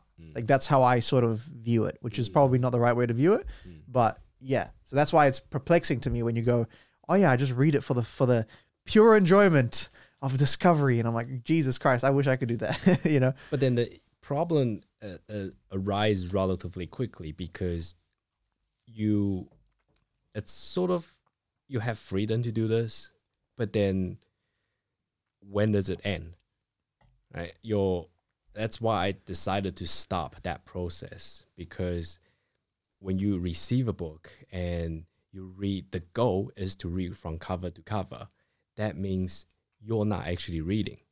You're just reading it for the sake of finishing the book from point A to point B. To say, oh yeah, I've read it. Yeah, you read it and then you put it back in the shelf. Yeah. But then nowadays, when I look at it and when I remove that book from the bookshelf, when I open it, I was like, holy shit, why didn't I read this? You know, why didn't I read it clearly last time? And everything kind of, you know, just like, oh, this is such a good thing. And I couldn't believe I missed it. Because back in the day, I was like, I have to finish to the very last page. And that's the only goal, right? Which is, again, when I think back on it, it's, I appreciate that, I appreciate myself that I actually finished the whole process. But then I will never go back to reading cover to cover because, yeah. It reminds me of, I recently just got back into chess. A friend of mine from actually one of the best New Zealand grapplers, Maddie, he's probably not watching this, but if you are, shout out right there. Like literally pound for pound top New Zealand grappler. He was like, oh, yo, like, I know you used to play chess. And I'm like, he's like, oh, teach me when I come back. He's in Aussie right now. All right, cool. And then I'm like, oh, fuck, I haven't played chess in like legit like 13 years, like properly. Yeah. You know, like I used to do like go to clubs and like play in like local club tournaments and shit. And I jump on like the chess websites and I'm like, oh yeah, like I used to be like 1400 rated, you know, like, you know, the highest I got to was like 1550 or something. In like, no. Okay. Elo. Okay, this is like the notation that they use to like tell you how good you are. The like a grandmaster's 22,400. So like that's like the cutoff. I would have probably, if I competed in an official tournament, that 1400 would probably be like 1100. So it's like pretty bad for competitive play, but like against any normal person, that's like you're gonna mop the floor with them. Right. All right. So I'm like, oh yeah, cool. I'm probably like still 1400. Maybe I dropped because I haven't played in so long, or maybe I dropped like 200 points. You know, that's fine. I play some games. I'm like legitimately 700, bro. Like I've lost I'm like half the points that I used to. I'm like, Jesus Christ, I'm trash. So I started doing puzzles again. I started fucking reading up. I'm like, bro, I cannot. This is embarrassing. Like, you know what I mean? Like 12-year-old me would have fucked me up in chess. And so I'm just like doing research. And I was looking at this forum, and this guy was like, man, I'm reading these chess books, but it's taking me so long. Like, how do you guys read these? And it's like. He's like, dude, you don't read it. You set up the board and you do like a problem a day. Like you don't even go for a page a day. That's like chess books are like fucking math problems. It's like doing textbooks for math. Yeah. Like you're not gonna like, oh yeah, let me go cover to cover on this textbook. What the fuck you mean? It's like a year's worth of work. Yeah. You know what I mean? So yeah, like oftentimes the idea of like, oh, I need to finish this. And it's like, no, you need to actually like assimilate the information. You need to sit down and like, okay, what is he doing? How is he setting it up? Okay, where's the card moving? Work through the material, work through the moves. Like if you read fucking Encyclopedia of Card Tricks, that fucking book has so much card magic in it. Like if you actually sat there and went through, like you physically went through every trick, I feel like it would take you months. Yep. So that's why Vernon says use your head, right? Like after a trick, he finished reading a trick. He would just, you know, drop, not even touching the deck. He would just put both hands in the pocket, walk out, and then just, walk the areas a bit for like 3 or 4 loops. And then he would just keep thinking about the trick, just keep digesting what he just read and what can he do. And then without like simulating the movement with the hand, he would just think, use the head. Yep. I think I read, I love this beautiful quote. I'm trying not to sabotage it. So Elton John says the space between the notes is what create the music. And there's this quote saying, the space between each paragraph creates meaning. Right? And then that's when you read the paragraph page by page or paragraph by paragraph, you stop, you pause, you digest. And that's how you really get the best out of the book, best out of chapters or best out of anything. You just think about it, like your friend just said, right? When you're doing the chess, then chessboard, you read and, you digest that information. And instead of the goal of finishing whole things all at once. So it was... Yeah, I've actually realized this, like, all my best ideas come when I'm doing boring as shit. Like I'm at work fucking cleaning tiles or something, just like, oh, God damn it, I got to do my hours so I can pay fucking rent, right? And my headphones die so I can't listen to a podcast. And I'm like, fuck, right? So I'm just sitting there fucking like cleaning grout or whatever the fuck I'm doing. And all of a sudden, my mind goes, what if you move the card from here to here? What if you, and then my mind goes, and I'm just doing the most boring shit, but my mind's like racing at like 1,000,000 miles an hour. And I'm wondering if, like, let's say this podcast takes off and I'm like, we quit our jobs and everything's all Gucci and we have editors that are doing the editing and I hire magicians to make magic for me. I don't think I'll ever fucking have another good idea in my life. Because I'll be fucking around. I'll be playing video games and then I'll just come in, do a quick podcast. Oh yeah, Morris, what's the trick that I'm supposed to be doing for this one? Oh yeah, sweet. Thanks for showing me. All right, cool. Like I feel like I would never get any sort of like creative high level shit out there. Yep. I would have to like force myself to like, I don't know, volunteer or something just to be bored out of my mind to where the ideas start to flow. Because like, I've noticed this, like I'll have like all my, like literally I can't think of one idea that I've had that was like really good. This podcast was constructed while I was bored out of my mind building shit. Like I spent like almost a year plus building this audio studio and I was the whole time I'm like, how can I make a podcast? How can I do this for myself? How can I, you know what I mean? Like the whole time, like I'm just dying inside, but my mind is like, it's trying to escape into 1,000,000 possibilities. So I can see that. Like I can see that idea of like, don't touch the deck. Because if you touch the deck, all of a sudden, now you're stimulated. Now there's something to do. Yeah. Don't like have nothing to do. Then your mind will really take off. You know? Yes. Yeah. We can dive into this, but that's what Juan Tamariz says. You kind of wanted to enrich your internal world. Like not magic, enrich your own anything outside of magic, and read psychologies or do something else. Just don't think about magic for a while, right? And then sometimes the best idea coming from those things that's outside of magic. Yep. Yeah. Well, that was sort of the idea with the witchcraft thing, right? but then it turns out it was just a bunch of fucking psycho people. Exactly. Yeah, I don't know what happened with those mofos, to be honest with you. So Samuel Pratt was on the podcast. I know you watched. I don't know how much you watched, but he gave me the tools that I needed. Yeah. To complete. Oh, God damn it! I was gonna show you a perfect judo flip just then. I'm still struggling with table. There we go. Oh no, yeah, there we go. Yeah. Wow. Yeah. Get in there. It's this concept he talked about, the pocket. There we go. Yes. That really helped me out. I think he did mention that I messaged him before, right? That's the first thing that he sent it to me. Actually. Oh, really? But, I actually cheated a bit because I cannot finish my judo flip with a full deck. Oh, yeah. So I can only use the half deck. And I know like Sam will probably look at this and say, no, don't fucking do this. that's probably fine to work your way up. I mean, it's a pretty scalable thing, right? You can just keep adding cards. Yes. Yeah. But I spent, I don't know, I think the last 2 nights just judo flipping. This pinky is fucked. Like I feel it, like, you know what I mean? Like as I pull down, I'm like, oh, that doesn't feel right. I feel like I slightly pulled it a little bit. The fact that you're still able to do it, it's pretty amazing. This is a slightly incomplete deck. It's probably going to be easier. Here we go. This is the judo flip jam.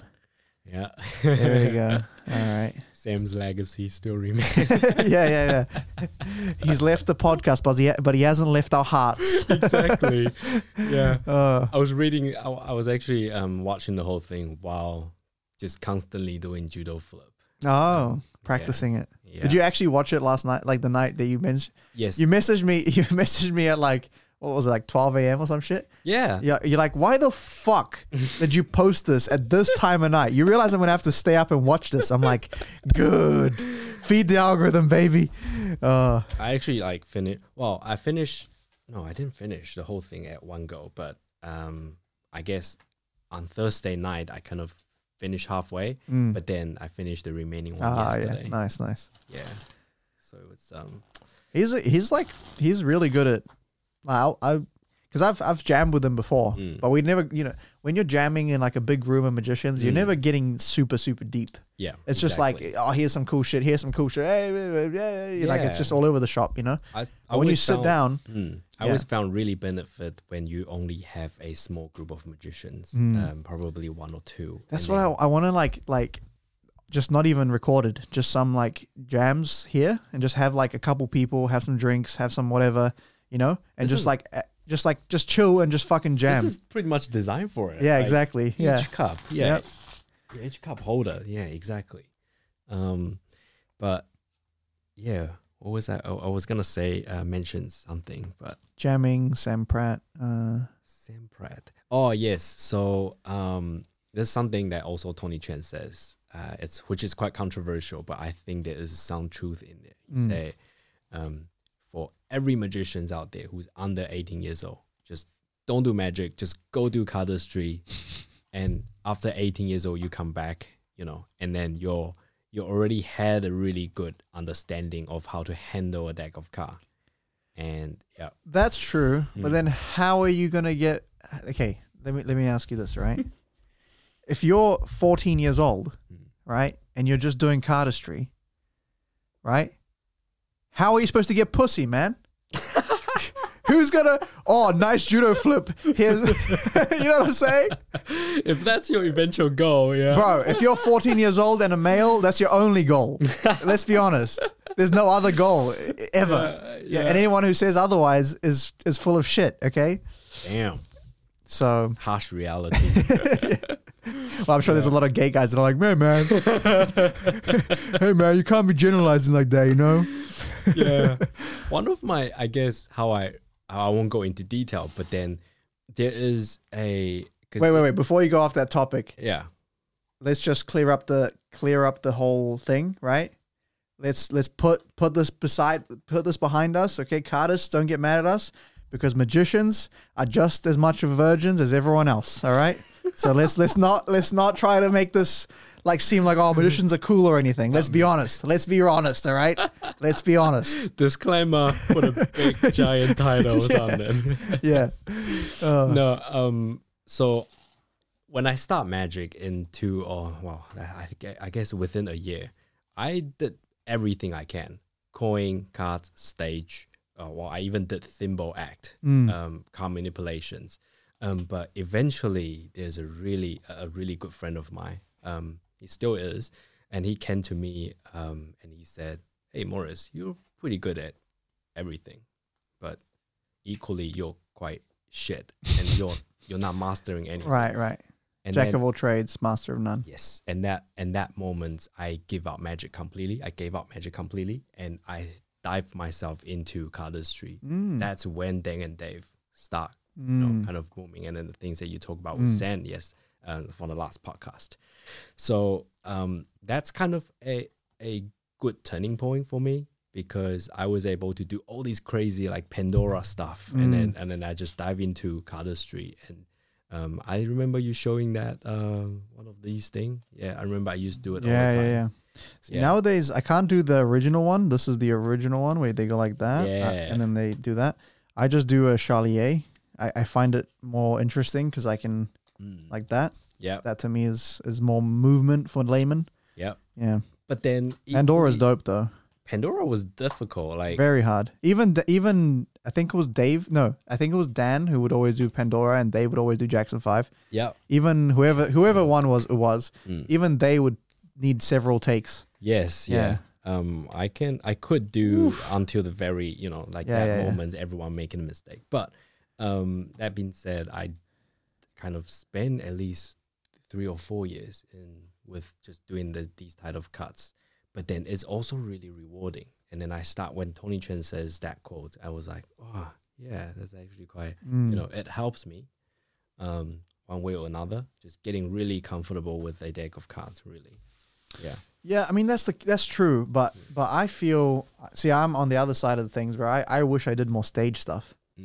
Because I came up and I got, I don't know, I'm not really that great. Like I wouldn't say I'm like amazing with cards. Like I have some things I can do well and some things I don't even, like I can't bottom deal for shit, like if you put a gun to my head, like do a good bottom deal, like I'm dying, like it's over. Good to know you. But like, I feel like because I spent so much time on cards and I went so deep on cards, I had so many holes in my knowledge that it was almost like I couldn't even relate to magicians. Like I couldn't even, that people would go, oh yeah, the linking rings. And I'm like, I don't even know how that fucking works, or like just or rope tricks or everything would fool me.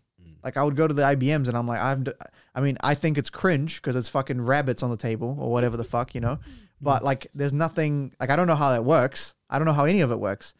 And so it didn't allow me to appreciate any other aspects of magic that weren't cards, if that makes sense. I couldn't be like, oh yeah, that's a cool idea, I should use that, or whatever. And so I really struggled to move away from cards. I'm like just getting to that now. Like, I would go to gigs with 2 decks of cards in my pocket, both normal decks, not even gimmicks, a Sharpie, sometimes double cross. That was like my little bridge to the non-card stuff. And then that ball, and that's it. Yep. And Omni deck, Yep. So for me, like it was several years of struggling to try to like cut out of the card niche. But for me, I think I sort of looked down on other types of magic because I couldn't see myself justifying the props. I think that's what it is. Like, I still can't see myself go up there and do like a pairing cane. Yeah. Like yeah. Unless it's like a kung fu scene where I'm like spinning but then again I don't do kung fu, so it's like what the fuck am I doing? Yeah. Like it just like what am I doing? Like why am I manipulating balls? What the fuck? Like am I playing pool? If I'm playing pool, then I can produce some pool balls, then yeah, that's cool. So I always found like it's these magician-y props that clearly don't belong anywhere else but on a magician stage that are fucking weird. Like to me that was weird. And maybe it was to do with the fact that like I got picked on for liking magic by some people, that I was like, if I'm going to do magic, I need to, even if someone thinks it's uncool, I need to believe in it 100%.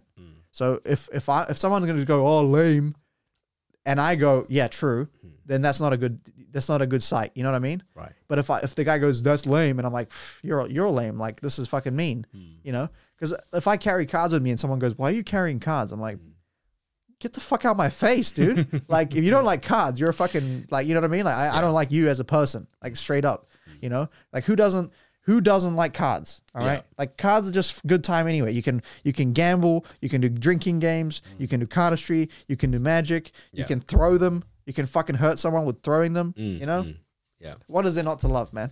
Yeah, like you, I mean, this is a nerd's confession for the love of cards. No, you can still see cards everywhere. Like whenever I go to someone else's party and will always be a deck of card nearby. It's like one of those $2 shop decks, deck of card nearby, and people will just play with it. Like, like they play the type of game I no longer recognize because I'm like already 40, 50, 60 years old, and these millennial kids, they born after 2000. They were like doing sort of these type of game that I just don't recognize, but it is still a deck of cards, right?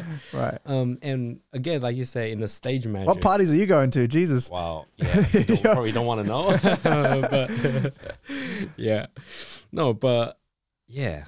How do you justify, like, actually, so I read this rumor about Fizzin, the most recent Fizzin. Fizzin is the World Championships of Magic, essentially. Yeah. It's nerds competitions. But it's like the Olympics for Magic. Quite prestige, yes. Yeah. But they actually, I think they are about to ban all the act with animal. Yeah, I think we talked about this at Selling Magic.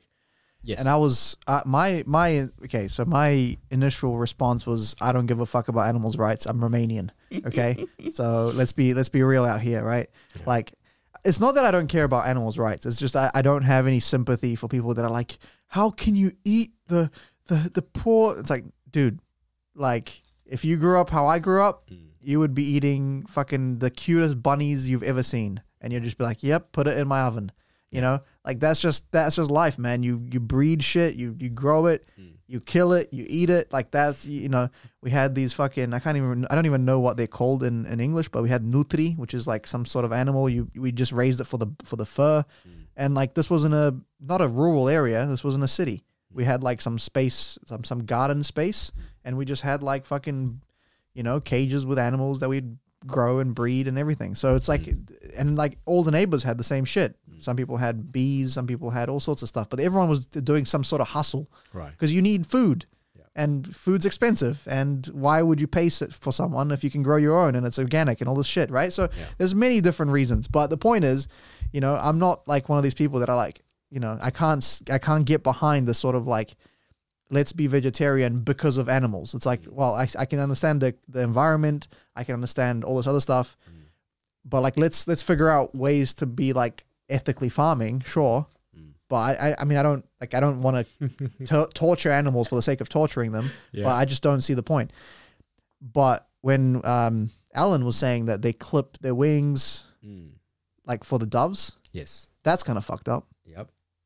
And then well, they clip the legs actually, and then the legs, the leg, and then they actually pull it. So on this, the pageant is kind of aware of it's about to get pulled.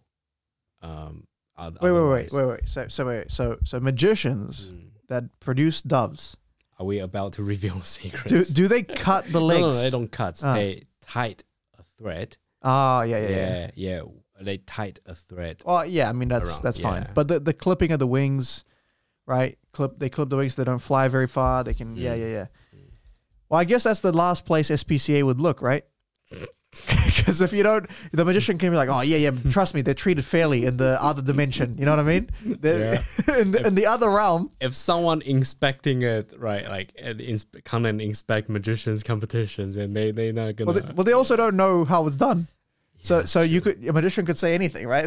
Yep. Oh yeah, they're treated fairly. They got grass fields, everything, and it's a portal in this box. And then when they come out the portal, it's all good. Don't worry about it. They're definitely not squished in my pocket. Yep, we use lie to tell the truth. It's our truth, not anyone else. Yeah, so that's the last place animal rights is gonna. But it turns out that they're doing it already. So. Yeah, but surely like some of those bunnies that they use and shit, there's nothing bad with those. I think it just will be probably the way that start treating animals. You'll never pull rabbits' ears, right? You always want to, just hug it up. You can grab them by the back of the skin. Yeah. That it doesn't hurt them. The mothers do that to their kids. Yeah, you wouldn't grab the ears. That's fucked up. Yeah, but then whichever part you grab, people still have opinion about it, right? Yeah. So. But like if literally the mother of the bunny is doing it to the bunny with its teeth, your hand is not gonna hurt it. Yeah. Like clearly, right? Like obviously. Yeah. Like that shit drives me up the wall. Yeah. But like, yeah, I mean, so what I guess the driven point is that there would be a period when a props no longer when kind of the era no longer driving the type of props magicians perform, right? Cup Symbol is a classic, and Lincoln Ring is a classic. I don't see those I don't see those go away anytime soon. When you have a good, historical story, good story around it. But yeah, probably dancing can, or not dancing can, just appearing cans and some of those props. Yeah. What about them? I feel like they're going away. Have you seen a news that I popped up 2 years ago where that appearing can is actually like a weapon and sells in a type of toy shop? Well, I know people can get hurt. Yeah, but legit people selling it at the kind of a different type of shop, and then teaching people how to use appearing can against as like a self-defense mechanism. Yes, yeah. I mean, yeah, like honestly, you could do a little bit of damage with it. Okay, but the problem with it is that, so for people that don't know what it is, it's like, the thing is, it's been I've saw ads for it on Instagram where it's literally just like completely revealed. So I don't even feel bad about it because it's like out there. Like it's not, at this point, it's like, the method itself is a revelation, right? It's revealing that something just popped up. So. Yeah, so it's a cane that like folds into itself, and it's got like a little lock, right? And when you pop it open, it just springs up and like opens up into a full cane, right? Yeah. Now it's very light and it's spiral. It's like a spiral metal, kind of like your, the tape measures. Yes. It's sort of like a wrapped tape measure, and that makes a cane. And so if you open that in the direction of someone you're trying to hurt, yeah, in theory they could hurt them. My issue is that it's a one-time thing. Once it's open, you're not doing anything with that shit. Like if you have a pairing cane and you're trying to hurt me with it, I will not be worried. like if it's open is what I'm saying. If it's closed, yeah, okay. But once it's open, you're not going to hit them in the head with it. It's light. Yeah. You know what I mean? It's I guess you kind of add a little bit of comical situation to it. Imagine ping, ping, ping, ping, ping, and the guy's just standing there like, "What are you doing? Can you stop that?" Yeah. You raise a really interesting point, because I read people. I think the police says if you only have something to protect yourself, you don't want to let go of that object, right? But when you do appearing can, you literally let go and then use that probably. Well, I think the way they teach it is kind of throw it. You throw it, right? You kind of like throw it against them. But then that's okay. But if you're in a position where you can throw it, you can run too. Yes. So what the fuck are you doing? And it also adds a surprise element. Now You See Me. Now You See Me. That movie, the first one. They just start throwing the fireball.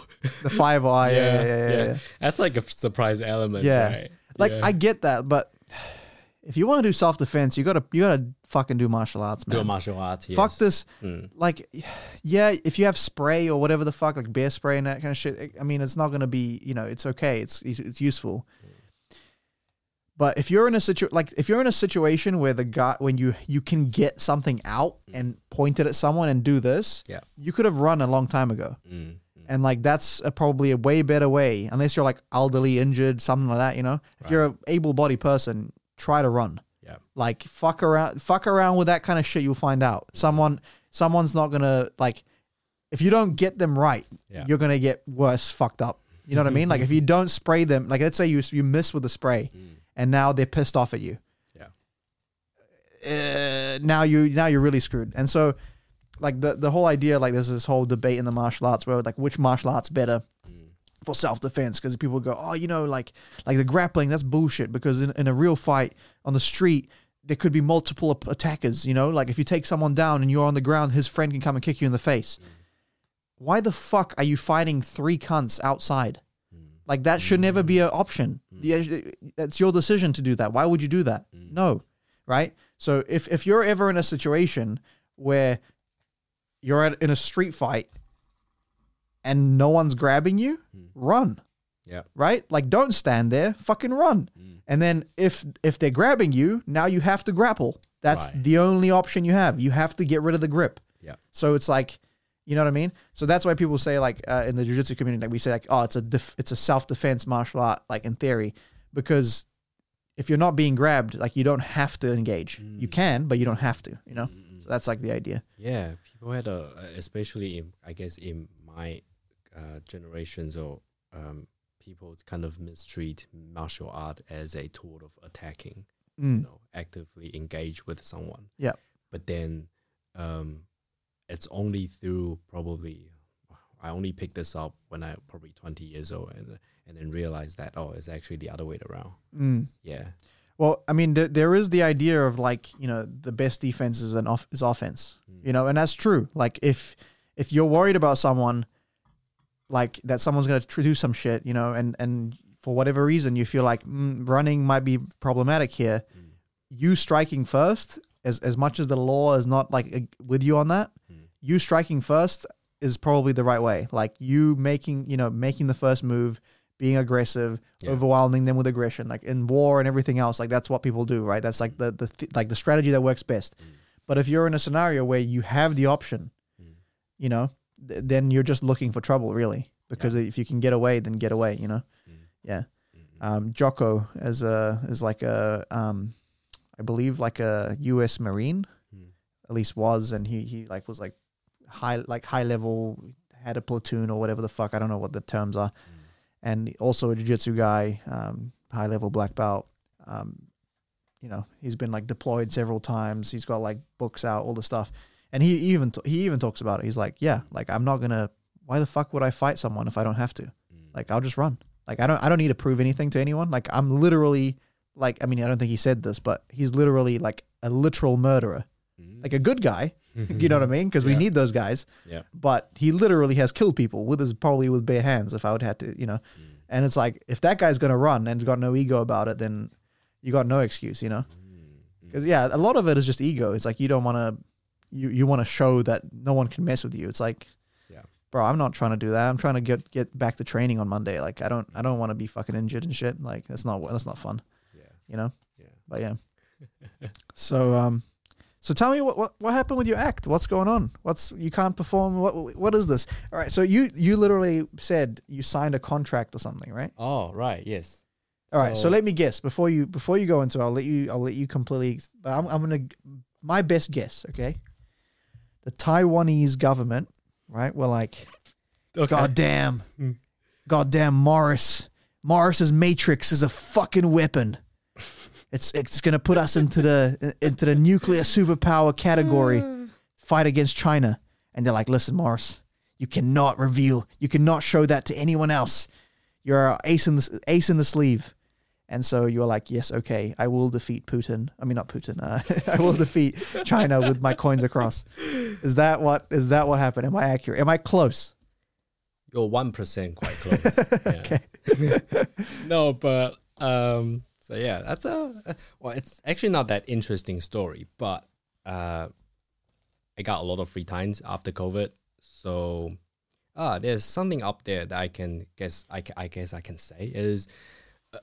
This is what Mr. Beast agreed as well. He said, if you want to get good at something, find a mentor. It's in his recent Joe Rogan podcast. So in my journey of magic, I have a couple of mentors, and they're sort of guiding me. And it has nothing to do with Taiwan, but it has, well, you know Armando Lucero? Rings a bell. Yeah, amazing magicians. And I have come to know his work at around, I guess, 2009, 2010. And he has this legendary coin metrics routines called Coin Menagerie. Okay. And when I look up his work, and because I only heard his name and people kind of briefly talk about it, is one of the most amazing coin metrics you have ever seen, and he spent probably 20 or 30 or entire life developing it. Damn. And when I look up, and then that's when that's where the internet was just, start kind of booming, and there isn't much informations up there. So after COVID, and I got a few free time, so I took the pump. So yeah, I took the chance, attend his workshop. Where was it, online or online? Okay. Yeah. Well, he used to do only in Las Vegas. You have to fly to Las Vegas and then attend his workshop. But then he realized that he can probably make a lot more money if he did it online. Probably. Yeah. I wouldn't. Yeah, I actually wouldn't know his kind of method of engaging with the students. But he has a couple of Paul Vigil. He took his lessons. Okay. And Ben Simon. Oh yeah. Yeah, took his lessons, and a couple other guy, and Eve. Don't know that guy. Right. So, and whoever took his lesson always come up with they somehow becoming a philosopher, I guess. Yeah. But then no. So in order to take his workshop, the first thing you kind of pay the money, and the first thing he gave you is a contract. And then the contract says you're not allowed to perform this under any circumstances when there is a recording available. Right. And so that means you cannot do that in any public platform. Right. And you cannot disclose the methods or technique when you jamming with magicians. So I read the clause bit by bit, and I signed a contract with him. And my metrics routine that I did, I'll say it's most of his technique, but then I changed the formations and I developed my own sequence around it. So, and that's why if this place is being, if the podcast is recorded and then I cannot perform anything that remotely relate to his technique. But then the good thing is I develop some of my own thing, which probably doesn't look like what Armando has stuff. shown. Right. Yeah. And the thing is, you cannot find his routine online because it's such a secret, such a secrecy that no one's just want to talk about. Like you attend the workshop, but then people just don't want to reveal it. Yeah. Wow. It's that good. So that's the story of that thing I shared with you about the contract. Wow. Yeah. Interesting. I didn't. How do you find that it changed? Like if you could take a snapshot of before this workshop and then you afterwards, like what would be like the key differences you see in your own style of magic or whatever it influenced? It's a good question. I think at this point in time, I put more emphasis on the technique, especially for something Magic 4, right? That's why I say in the beginnings, I feel like my performance is, actually the technique, everything is outweighed by my performance. So that's a magician cannot, the ability of the performance is so low that you create this imbalance. You're saying like it's a bottleneck, like, is that what you mean? Like your performance is, the magic can only be as good as the performance. Is that what you're saying, or no? Well, I feel like audience can tell if, you spend, it's like you spend 1,000 hours perfecting a double lift, but then if you don't have a good, I guess, performance ability, then the audience can sense it. Like it's like, yeah, this performance is boring, but then his technique is perfect. Right. Like he did something flawlessly, but then who is this guy? Right. And then that's kind of you're not telling your story through whatever you're doing, or whatever the story you're telling is not genuine enough. And then so like the metrics routine was, I feel like is it's quite egotistic to say that, but then I feel like I did my job with the coin metrics. But then it's near perfect is what you're going to say. Yeah, I'll take it. The monologue at the beginning of my routines, right? That one just requires a lot of work, right? And so So do you think that after that seminar thing, your technique was like, is that what you attribute your perfect technique to? For now, yeah, just the technique. Nice. Yeah, yeah. And understanding of humans and body language, I would say.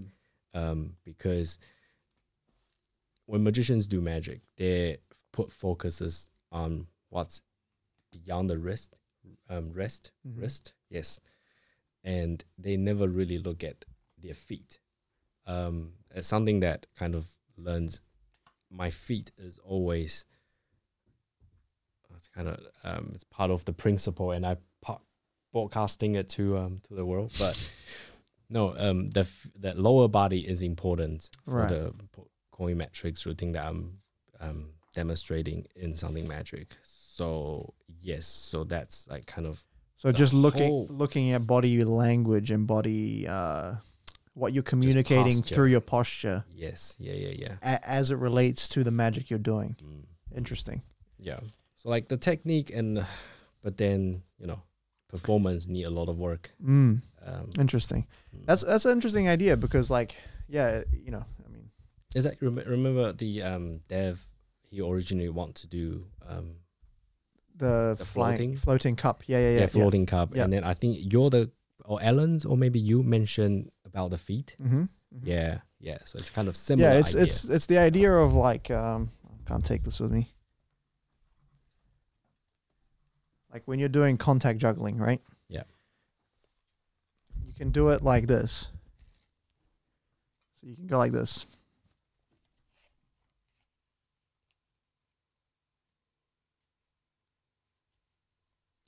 Or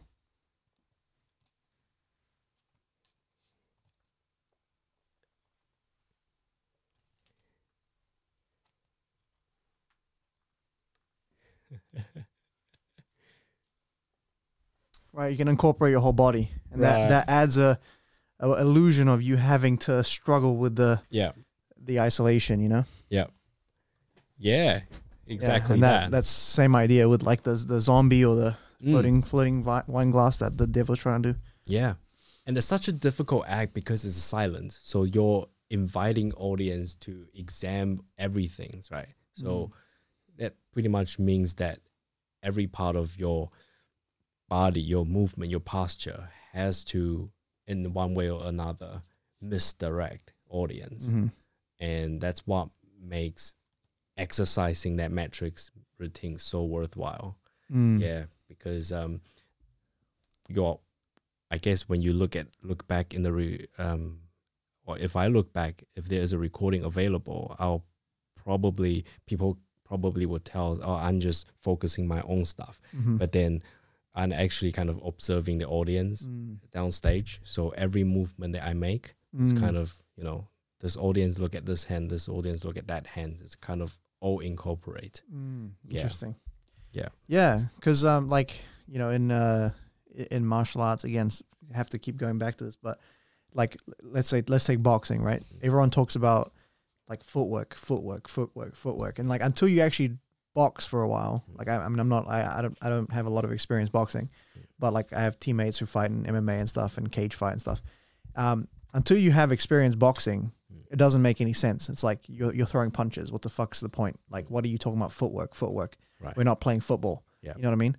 But then you realize that to generate any sort of power, everything has to start at the floor.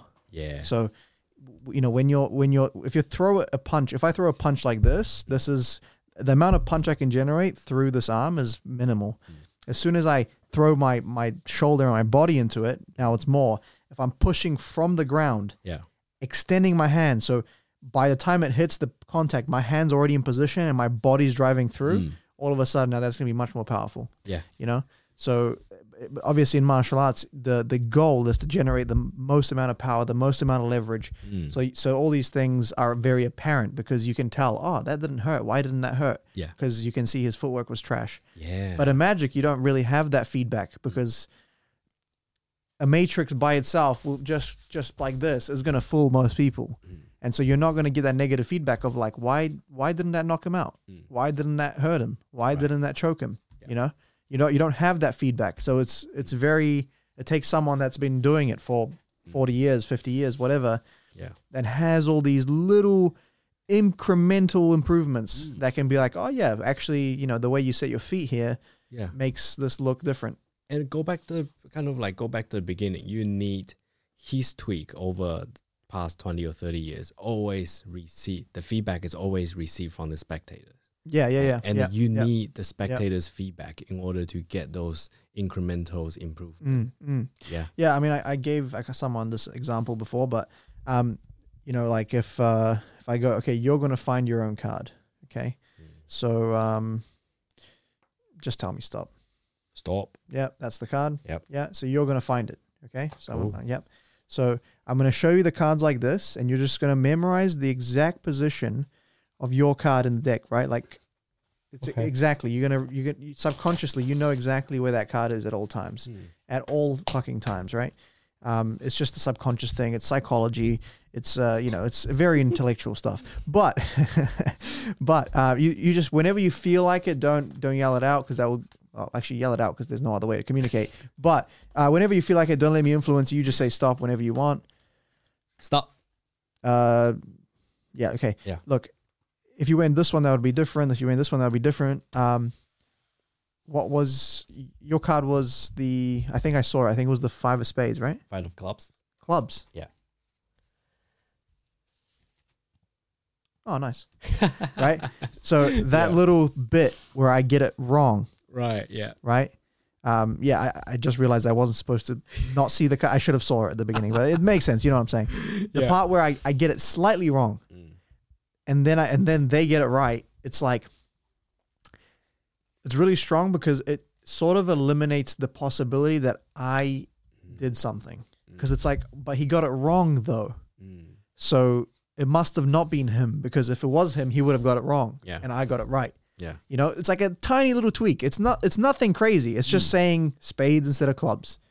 But like I found that this makes the same effect. Yeah. Like twice as strong. Like the reactions are like measurably stronger for me when I perform this. Yeah. And so this little tweak, like you tell this to a magician, like, whatever. Yeah. But then you actually try it, and you try both versions, and you try them side by side, and you try them hundreds of times. Yeah. And you realize, oh, wait a minute. Like, you know, 70 times out of 100, it was stronger when I did it this way. Yes. You know what I mean? And that works for me, by the way. Like, yeah, for whoever that's thinking I'm faking the reactions, but I feel like that one definitely because I can imagine, like, you can just reveal it like, 5 of clubs, right? And then, yeah, you know what? But it's 5 of clubs. But then if you say 5 of spades, because my emotion right now is still hinged on, what if it actually goes wrong, right? Yeah. Samuel did that one, you know, with the one with the chaos. Yes. I genuinely thought he was going to get it wrong. I'm like, there's no fucking way. I still don't know how he did it. I'm still annoyed. But it felt so chaotic that I genuinely felt like he's not going to get this. And I was worried. I'm like, do we need to redo this do we need to redo the trick to get another take? Am I going to have to edit this out? Fuck me. You know, like all this stuff was going through my head, and then he gets it right. And I was like, holy shit. So like the tension was built in my own head, because I felt like it really could go wrong. Right. And then boom, the release. Yeah. You know? Yeah. And so anytime you can do that, like without making it seem like, I've talked to Brendan Dooley about this. Oh, yeah. And he has a thing of like, listen, like I'm a professional. I get paid the big bucks. I'm not going to get anything wrong. Right. Like that's not going to happen. And I'm like, that's cool. But my character is like, I'm tricky. I'm cheeky, you know? Like once, I don't mind if they realize that I was joking about the 5 of spades. I don't mind if they realize, oh, you bastard, you got me with that one. I don't mind that.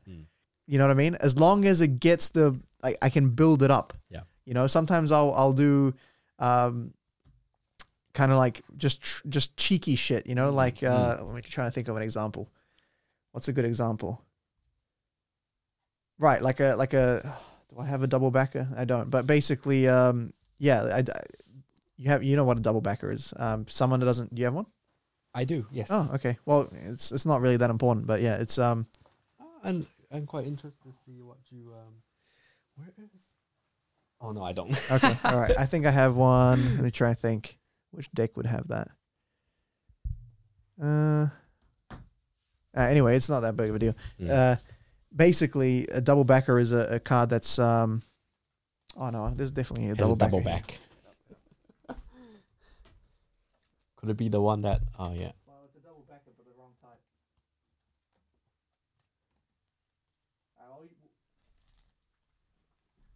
We'll use this for example because it still makes sense. So, all right, you know the King Arthur story with the sword? Yeah. So this is like that. Like it's impossible to turn it over. Yeah. You want to try? Okay. Yeah. Oh yes. Yeah. Okay. So then it's like, oh, all right, okay, you know. But I'm super serious. I'm like, you know, like I build it up as much as I can, you know. I'm like, look, you know, I might even do like I'll turn it over, but then I put it down, you know. Yeah. And then they do it, and they're like, oh, you bastard, you know. And then it's like, but look, if you like, it's like really, it's not possible to turn it over, but you're not King Arthur, right? Right. Like if we were King Arthur, we would just like be able to turn it over anytime. You know what I mean? Yeah. Lucky he was a king too. Yeah. but you know what I mean? So I don't have any issues with playing around with like failing and then getting it right and stuff like that. As long as they realize that was probably meant to happen all along. And at the end, as long as you don't make audience feel stupid. Yeah. No, but I just mean like his point was that people will think that you're not professional. People like, why am I paying you? Let's make a stupid number, $20,000 for this gig, and you're getting shit wrong. Right. But I think most audience members realize when something goes wrong and then it goes right, like extra right, they realize, oh, okay. I see where he's coming from, but I mean, his argument is, well, I mean, he's talking to probably a perspective where if there is someone who's paying him. Watching him perform, he was supposed to get it right. But then if that person walk away or like he gone into a toilet, he can probably also do that as well. Right. But I like, that's what I'm saying is that people that hire me, I'll do this sort of stuff because I feel like they know that I'm not really fucking up. Like, you know what I mean? Because it's built into the routine. Yeah. So I feel like it's fine, you know? Yeah. But like, I also get that idea. Like he's probably one of the most successful corporate magicians in New Zealand. So who am I? Like, you know, it's working for him. I mean, shit. I don't have like, I can't say that it's not working. But I just feel like for me, I don't mind doing it. You know what I mean? Yeah. He's an amazing guy with like, I think his act is definitely, I've not seen many good performers in New Zealand actually, but his one is definitely up there. Yeah. No, it's entertaining. I mean, even the stuff that was like experimental was like amazing, you know. Oh yeah, like 100%. The whole memory shit, bro. I'm fucked with memory. As soon as I have to change a phone number, I'm like, oh man, yeah. It's gonna be like 3 months of people going, "What's your phone number?" Like, oh, let me get it out. I don't know. You know? Yeah. A good thing you and Sam was talking about memorize stack. Yeah, I actually like, or in my times in military in around 2016. Wait, you did military? Yeah, in Taiwan. Sheesh. Yeah. But this guy's a trained killer right here, man. And I'm out here talking about martial arts. Like, you could beat my ass in a second. No, most of the time in army, I was kind of just training myself to memorize 2 stack. So yeah, because you got nothing else to do. You're staring at the wall or the sky. Like, you just holding a gun, kind of like standing. You know, you guarded the gate, and then pretty much got nothing else to do except memorize a stack. So that's what I did. Well, yeah. I don't think that's the only option, because I'm pretty sure there's a lot of Taiwanese army people that don't have memorized stacks. So. Oh, right, that's true. I think there are other options as well. Yeah. No, but yeah, it's like, again, for me, magic is just ever changing and ever evolving. Like this time I might be interested in metrics, but maybe tomorrow I'll go back to memorize stack, or it just keep evolving, you know. Yeah. While we're on the topic, do you want to show a couple phases that you can show? Oh yeah, sure. Yeah, sweet. Let's switch seats. Yeah, so it's a routine inspired heavily by Armando Lucero, as well as Monster Sun from Japan. And I actually show this one in Something Magic 4 as part of my second phase.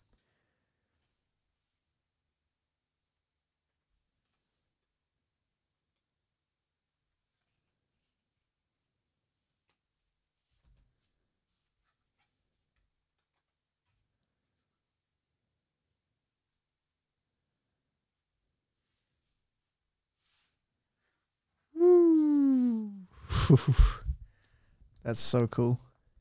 Well, and I haven't actually showed anyone about this is a new phase that kind of developed, but then it's also inspired by Shutagawa.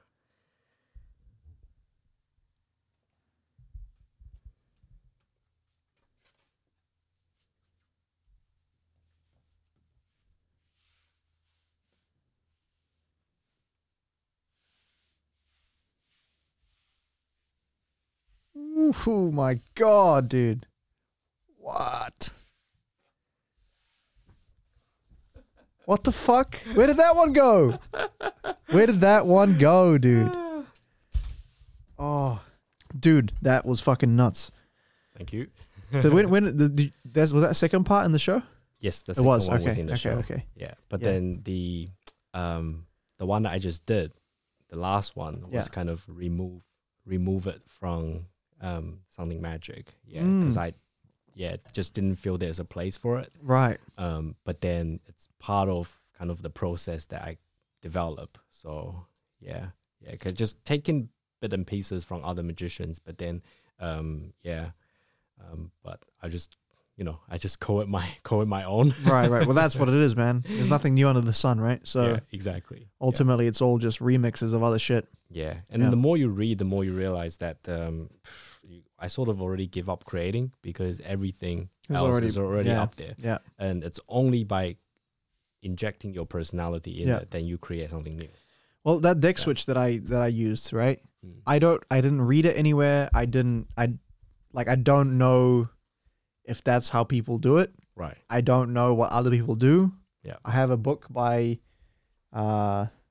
I think it's Roberto Giobbi, I think it is, the deck switch one. Yeah, The Art of Switching Deck. Yeah, is that Roberto? Yep, cool. I got that book. I read some of it, but I didn't see that thing in there. Like, I didn't finish it, so I don't know. Maybe it's in there. But point is, like, as far as I'm aware, I created it, but I'm 110% sure that it's been done before and it's not my creation. Like, you know what I mean? It's that feeling of like, yeah, okay, I created it, but there's no chance it's original. Zero. But I feel like there is something interesting about the way you create for that particular pieces, right? For me, I'm creating it based on the existing methods, but then you're creating it because of the need of creating, which is from 0 to 1. Yep. Whereas my one is pretty much there is a phone out there, and then you're just changing from 1 to 2, kind of 1 to 3. I did that with the infinity change. Yeah. You know? Yeah, so that's like the creations of the existing routine, but then, you just modify it. But then with your deck switch, I feel like there is a sense of genuine creations, like from 0, because you don't know what method you're going to use. You just come up with something on the spot. Right. That's from 0 to 1. That's really interesting. I mean, I guess it's literally just like, oh, I need to do this. When can it be done? Yeah. Here's a motivated point in time in the routine that it could be done. Yeah. Okay, let me make something that accomplishes that. Like, I almost don't even feel like you know how like sometimes you sit down and you're like, oh, I have this idea. What the fuck can I do with it? Like, what if I do this? What if I do that? It's like not even like there was none of that. It was just like, oh, like I could do it when that happens. Okay, let me make the thing. Yeah. Like there wasn't even like a deliberation of like how should I make it? I just made it, tested it, it worked. Cool. Yeah. Like, but there was no drafts. There was no like writing it down, like thinking about it, twinkering. But you managed to kind of create in your own way the best deck switch method. That's kind of assuming it's already out there, right? Yeah, but that's fulfilling your needs. Yeah, I mean, it would be amazing if it wasn't out there because I would fucking produce it and sell a bunch of them. Yeah, but I'm so not confident that that's the case. Yeah, probably if you start reading it from that book cover to cover, you probably found it. Well, actually, what happened was I read that book and in it was recommending a pre-existing switching device method, and I bought it. Oh, okay. And it sucks. Like a cooler. So bad. Yeah. So bad. Like I have never. Pure Smoke was a bad product. Right, yeah. But this was not even usable. Like Pure Smoke, it was just bad because it kept breaking. Pure Smoke, well, I don't want to reveal it, but it was just a bad Magic product. Yeah. I had 3 different ones. They kept sending me new ones because they kept breaking. And by the third one, I gave up. Like they would keep sending me them. I was like, I don't fucking care anymore, bro. Yeah. But anyway, this was like not even usable. Like don't talk about like, is it going to fly?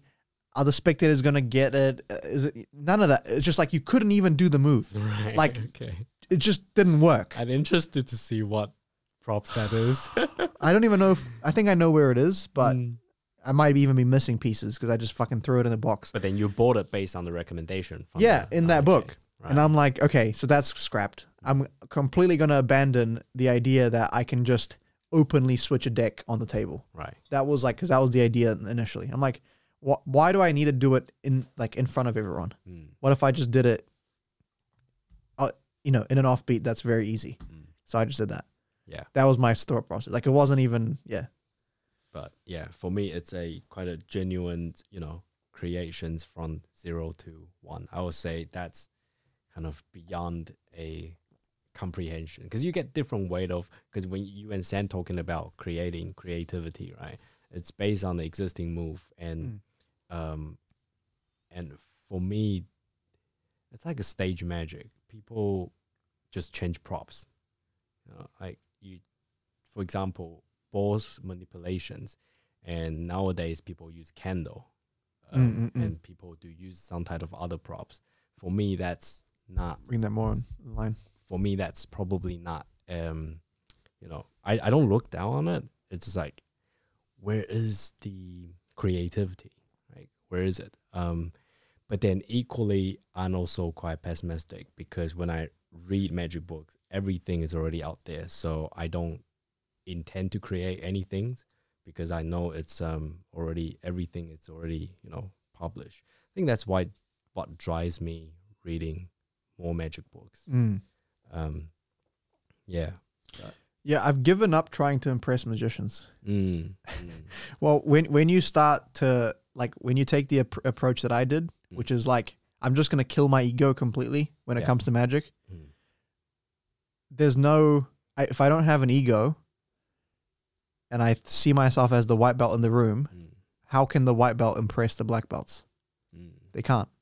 Right. So with that mentality, there's nothing to impress. There's I see everyone better than me. So there's no point in impressing anyone. So I'm kind of selfish in that way. I just look to be like, let me learn from you, So it's in a way, it's a selfish endeavor in some ways, but in other ways it's freeing because then I don't feel like I need to, like previously I'd be like, I want to come up with something to show magicians and they can accept me as like, oh yes, he's creative, Whereas now it's like, no, is it going to serve the trick or not?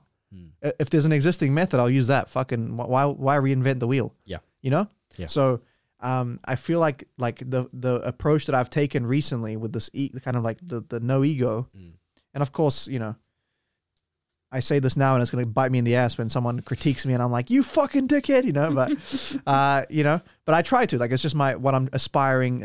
I'm finding myself enjoy magic more with this mindset. Yeah. That's what it is. Yeah. Because before it's like, if I go to like an IBM, I'm like kind of like on edge, like IBM, whatever, magic meeting. I'm kind of on edge. Like, oh, I need to like make sure that people know I belong. Yes. Like this imposter syndrome. Yep.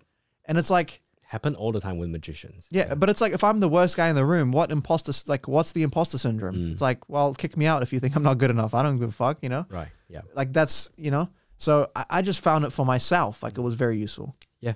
100%. Like I guess you can say there is also a danger of over creating. It's like you kind of, when you creating a lot of stuff of your own, you would, like you said, you will want to do every single thing that's your own creations.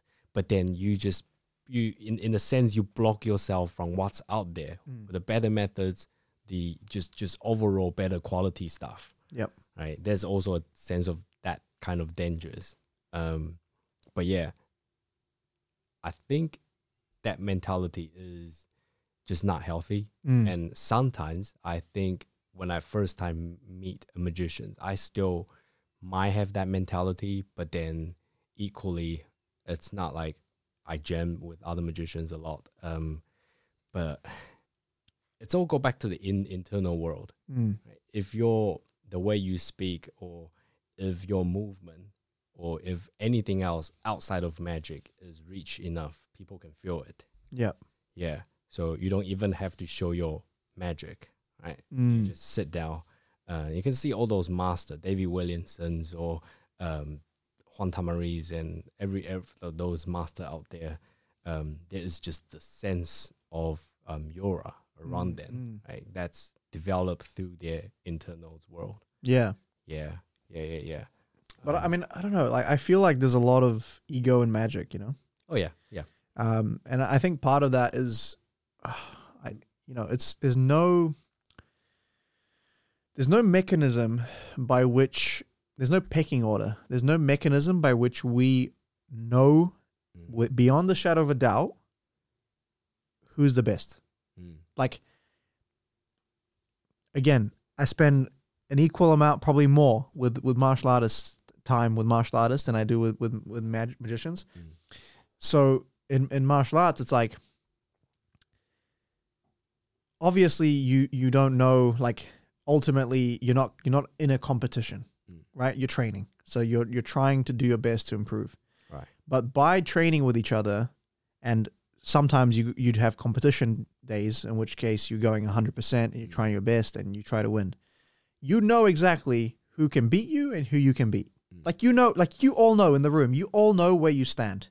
And there's this like an invisible kind of battle for the placement in that position, in that hierarchy, right? But it's all friendly, and we're all trying to improve, but at the same time, like, we're all trying to get to the top. Like, that's just how it goes, right? Yeah. And so there's no need to, like, have these, like, underhanded compliments, underhanded insults.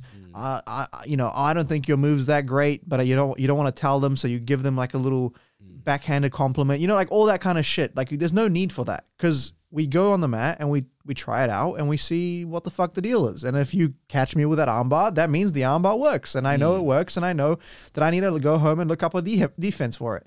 Like, simple, like, it's just binary. It's like, it either works or it doesn't. Right. Whereas in magic, especially with magicians with no audiences in the room, who the fuck knows what's going on? Like, we're performing for each other, so already it's such a removed. It's such a removed environment. Like, it's not a real performing environment. Yeah. There's this fun story I heard from Darwin Ortiz and the author of Strong Magic. It talks about, like, this part didn't. I think really, I have a book from him. Do you have one? Somewhere. Strong Magic or Designing Miracles. No, that's not Darwin Ortiz. That's But you know who he is. Yeah. So there's this fun story where he met a magician in a convention, and this magician start talking about, look at my ambitious card routine. Like, I got these double lift down, and then look at me, a different way of flipping it, and put it back, and then doing different tilt maneuvers, everything else. And this guy had such a just energy around whatever he's creating, right? And then Darwin Ortiz look at it and says, "Oh, that table over there, there's a layman. Go and perform." Yeah, like it's no, like he didn't really challenge that one, and just give a minor friendly suggestion. It's like, whatever you say over there, do it with that spectators, and then. Gosh, that guy just completely butchers the routine. It's like nothing right about the way that he did Ambitious Car. And you can just tell the spectator is busy.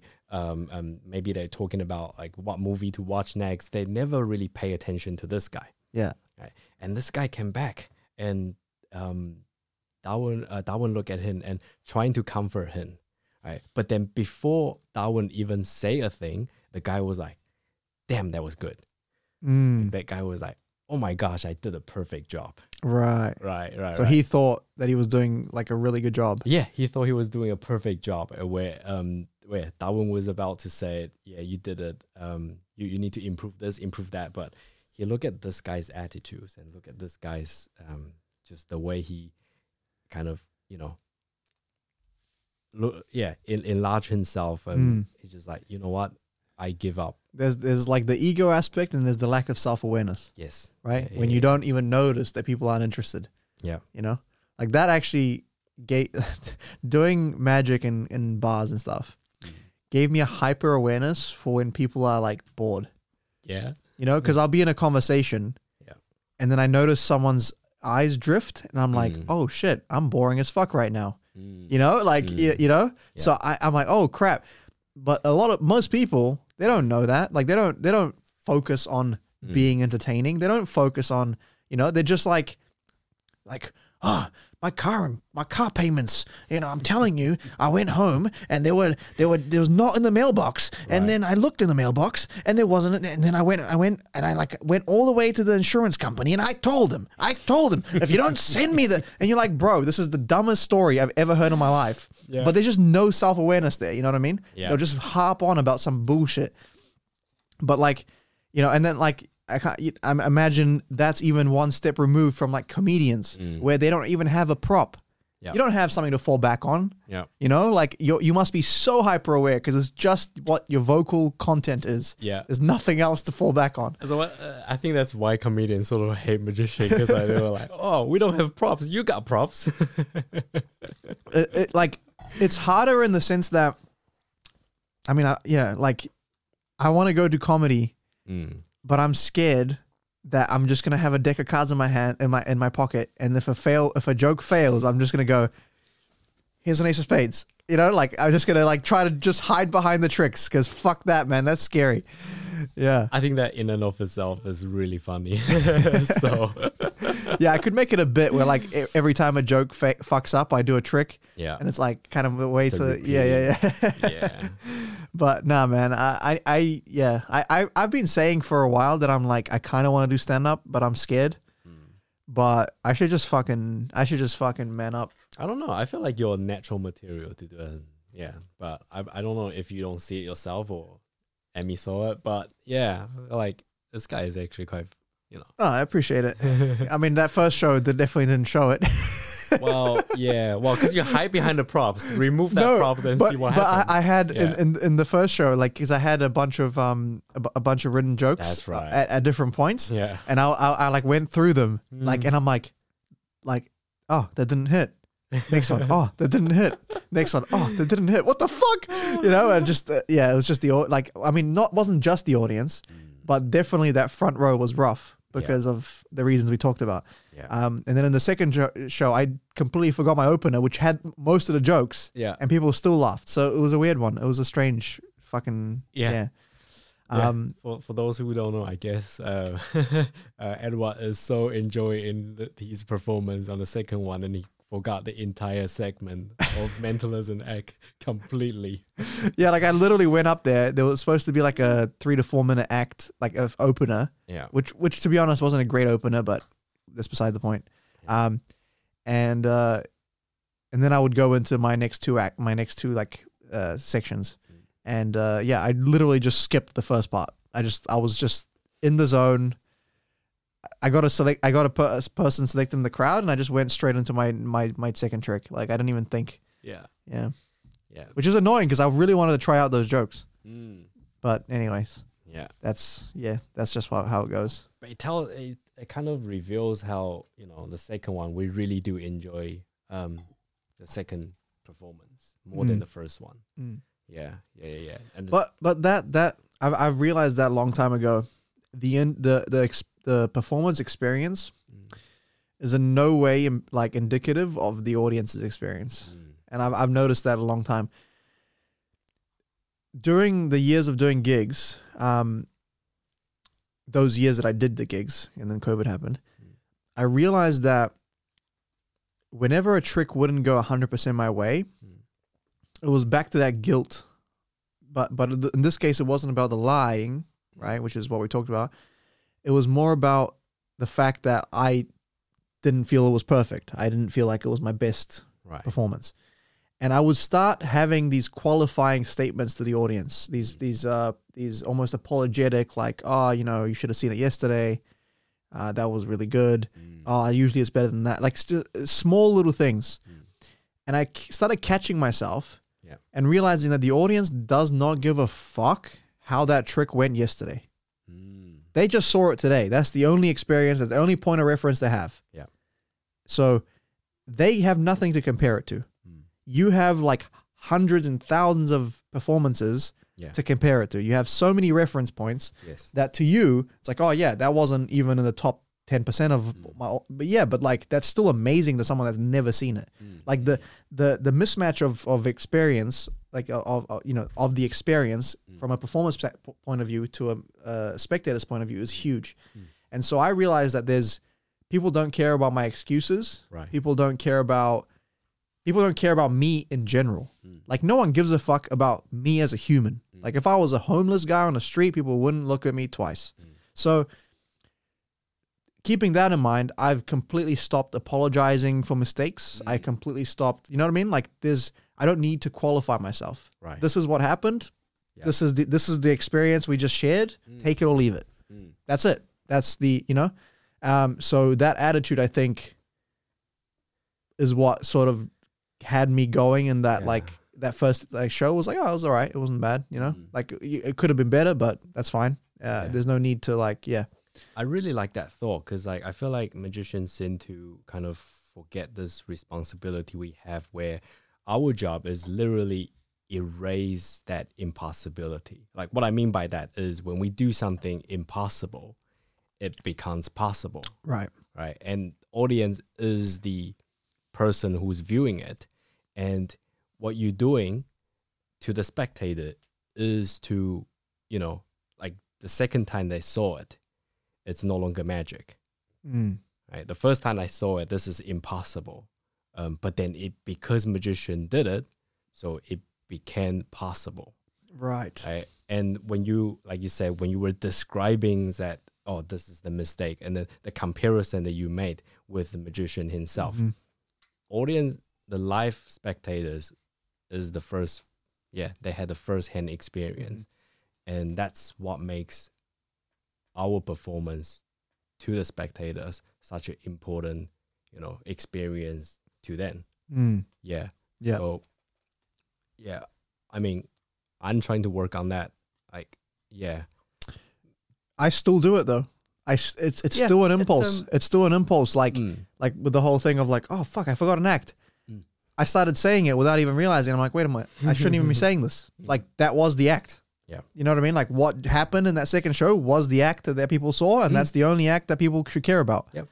But I still, in my head, I was like, I forgot. But I was so like dumbstruck by the fact that I forgot a whole act. I forgot a whole opener that I was like talking about it, So I still do it. Like it's an impulse that's so hard to ignore, because from your point of view, like you're really, focused on the things that you need to improve, or the things that you need to be changing, or the things that you need to, But ultimately, the only thing that happened is the only thing that happened. Like, I mean, this is kind of going off the weird path, but in a way, like when like people at training and stuff, like they go to tournaments and they lose. In a way, I'm kind of like happier for them that they lost than if they won. In a weird way, because I've never improved more than coming off a loss. Yeah, like ever. Like, because you wake up thinking about getting fucking choked, and you're like, fuck. And then you go to training and you see that position again, and you're like, never again. Like, if I have to sit in this position and keep going back to it and keep doing it for the next 6 months until it never happens again to me, I'm going to do it. Because it's like, you just like, it's like such an emotionally charged moment. Oh yeah. If you win a tournament, I've not looked at my matches that I won. Like I've not analyzed them. I've not like gone back and be like, how could I improve? I fucking won the tournament. Who gives a shit? Right. And so in some weird way, like although those things that happen that are bad are frustrating, and you want to like, they can be some of the best growth moments, Yeah. Like I'm sure that it's very unlikely that I'm going to forget a fucking act again. It's very unlikely. And if I do, then I don't know. But it's unlikely, because it's never happened before, and I'm goddamn sure it's not going to happen again. Oh yeah. So, Yeah. Yeah. So there's a extreme end of spectrums, right? You can either be so devastatedly lost that you can never recover, or you can be somewhere in the middle. And well, let's go to the other extreme is, you know, like the case of that Darwin Ortiz magicians, the Darwin Ortiz friends, right? Yeah. You can be completely just does not have self-awareness and then think that you did a kick-ass job. Yeah. And as long as I feel like if you know there's a room for improvement, like when I look back on my previous performance, and there's so much thing that I can improve on, that I will not make that same mistake again. Right. Right. And that's go back to the things that we said, go back to the things that you just described, that you will never forget, you know, your act the next time. And as long as I kind of aware there is an improvement that can be made. Yeah. Yeah. That's what I make, like, people say a bunch of things about failures. But yeah, I'll say, you know, do not afraid to fail. Yeah. Yep. Yeah. It's such But a key thing. That's the thing, man. Like, you know, when you're stuck on this identity of like the magician, and this might be why you don't want to label yourself as that. But when you're stuck on that identity, you see a failure as as a attack on that identity, right? Whereas, in my perspective, it's like the magician doesn't have to be always right. Sometimes people know how it's done. That's fine. Yeah. Like, you know, doing TikToks and stuff, cunts are fucking discussing the method in the comments. Yeah. It is what it is, you know? Yeah. If people want to figure it out, they'll find a way to figure it out. Like, there's fucking information's all out there. There's books available. Yeah. I mean, you know, I'm not literally pretending to be a fucking, like, you know, medium or some sort of superpower. You know, I don't have a real superpower. It's it's an art form. And so you figure it out, cool. You appreciate it for what it is. If you don't figure it out, cool. Enjoy it for the magic, you know? That's Enjoy it. the process. That's it, you know? Yeah. Cool, man. What are you working on anything with cards? With cards? Yeah. Like recently, or was it mostly the Matrix you've been? Well, I don't want to ever see Matrix ever again. No. I would say it's almost 10 months of drilling on one. Really? Yeah. So including, you know, the workshop. When did you do the seminar thing? The workshop with Armando? Yeah. It's, I believe, I remember the date. It's 23rd of August last year. Oh, so it's recent. Sorry, 2020. Right. So it's recent. Jesus. 23rd of August, 2020. And then that's so fascinating to me that you get, like, you develop material without any reason. That's like, I could never do that. I would just be doing like a fucking judo flip for the next 9 months if I didn't have a reason to perform. I think that kind of go back to, not really go back, but there's another fascinating subject. It's called, FOMO, right? Like fear of missing out. Oh, FOMO. Yeah. So I think it's part of you already accumulate your knowledge so much that you feel like nothing's can fool you. Right. And then, but when you go back to, for example, Armando's Matrix still fool the heck out of me when I initially, you know, saw it. So I think it's just the driving force, that curiosity, that thirst for knowledge, that I need to know everything, which is unhealthy. Do you think it's like a collector? Like the collector in you is going, I need to collect every single thing. I'm not going to deny that. I think there is definitely a huge truth in there. And deep down, I'm a collector and I'm happy with it. I think that's quite important to acknowledge that you're happy at the location, at the position of where you are. Yeah, for sure. And yeah, I'm in and of I will say though, I know some collectors and they can't do that fucking Matrix that way. Like, you know what I'm saying? That, like, I wouldn't put you in a collector box. Any like, if someone asked me, oh yeah, that's Morris. Oh yeah, that collector, and there's no chance. I wouldn't even let them say that. You know what I'm saying? So nice. Yeah. I'll pay you afterward. Yeah. Yeah. So it's nearly 2 years of working on Coin Matrix. Obviously, I kind of bought magic books. Oh yeah, in 2022, I found that I have seen, in terms of the publishing material, the magic books, this year has been the most I've seen most book published compared to last decade. This year has the most published magic book. How do you know? I bought every year. I kind of bought a certain amount of books. Oh, so every year you bought. So is this the most you've bought of all time? Yeah. Or is it the most that's been published? Both. Globally, yeah. So okay. First of all, where do you even keep track of books, man? Like, how do you know who's coming out with books? Who's gonna be a good book? What's a bad book? I don't even know where to look for that. Instagram and Magic Cafe. Oh, you still got Magic Cafe. Okay, that makes sense. Yeah, there's some hardcore mofos on that. Yeah, there's some hardcore mofos that know some fucking the date of like the fucking when they the date that the tilt with the pinky but the slightly down was invented with this thing with the 1953. Yeah. Oh Jesus Christ, dude. You need those guys because they're useful, but I could oh Jesus Christ. Yeah. I guess Harry Loren, right? Yeah, that's who I got a book of. There we go. I argue with him, and then I threatened to burn all his book that I have on my bookshelf. Why? But that was around like 2012. Why? What happened? No, it's just that I don't because he's a really say it in a public platform, but he just really just don't like his attitude. It's like we'll publish the books, but doesn't mean everything's your right. And then he will argue against you, saying that, oh wow, so like. How old are you? 20 years old. So you must have you learn more magic compared to my 60 years lifetime experience. And then I was like, oh dude, I'm going to burn all I literally say it. I'm going to burn all the books that you'll ever publish on my bookshelf. I'm gonna wait until you publish them and then buy them, get them shipped, and fucking burn them, bro. Yeah. But then, I pick up a few interesting stuff from him, but not much. Anyway. But that annoys me. Like, that's like sort of the parent sort of pitfall, where they're like, I'm older than you, so I know what's best. It's like, don't give me that. Give me a logical explanation. Like if you really think I'm wrong, then prove me wrong. Don't just say, trust me, I know better. Yeah. Because I'm older. That doesn't help anyone. Yeah. That's annoying as fuck. Yeah. Yeah. There are good thing about his book. A lot of good thing actually, but then it's just, The thing with that book there, the special effects, I think it's called.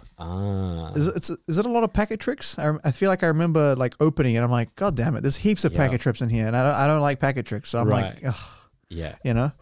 Yeah. And special effect actually has a lot of republishing material from his older stuff. Oh, really?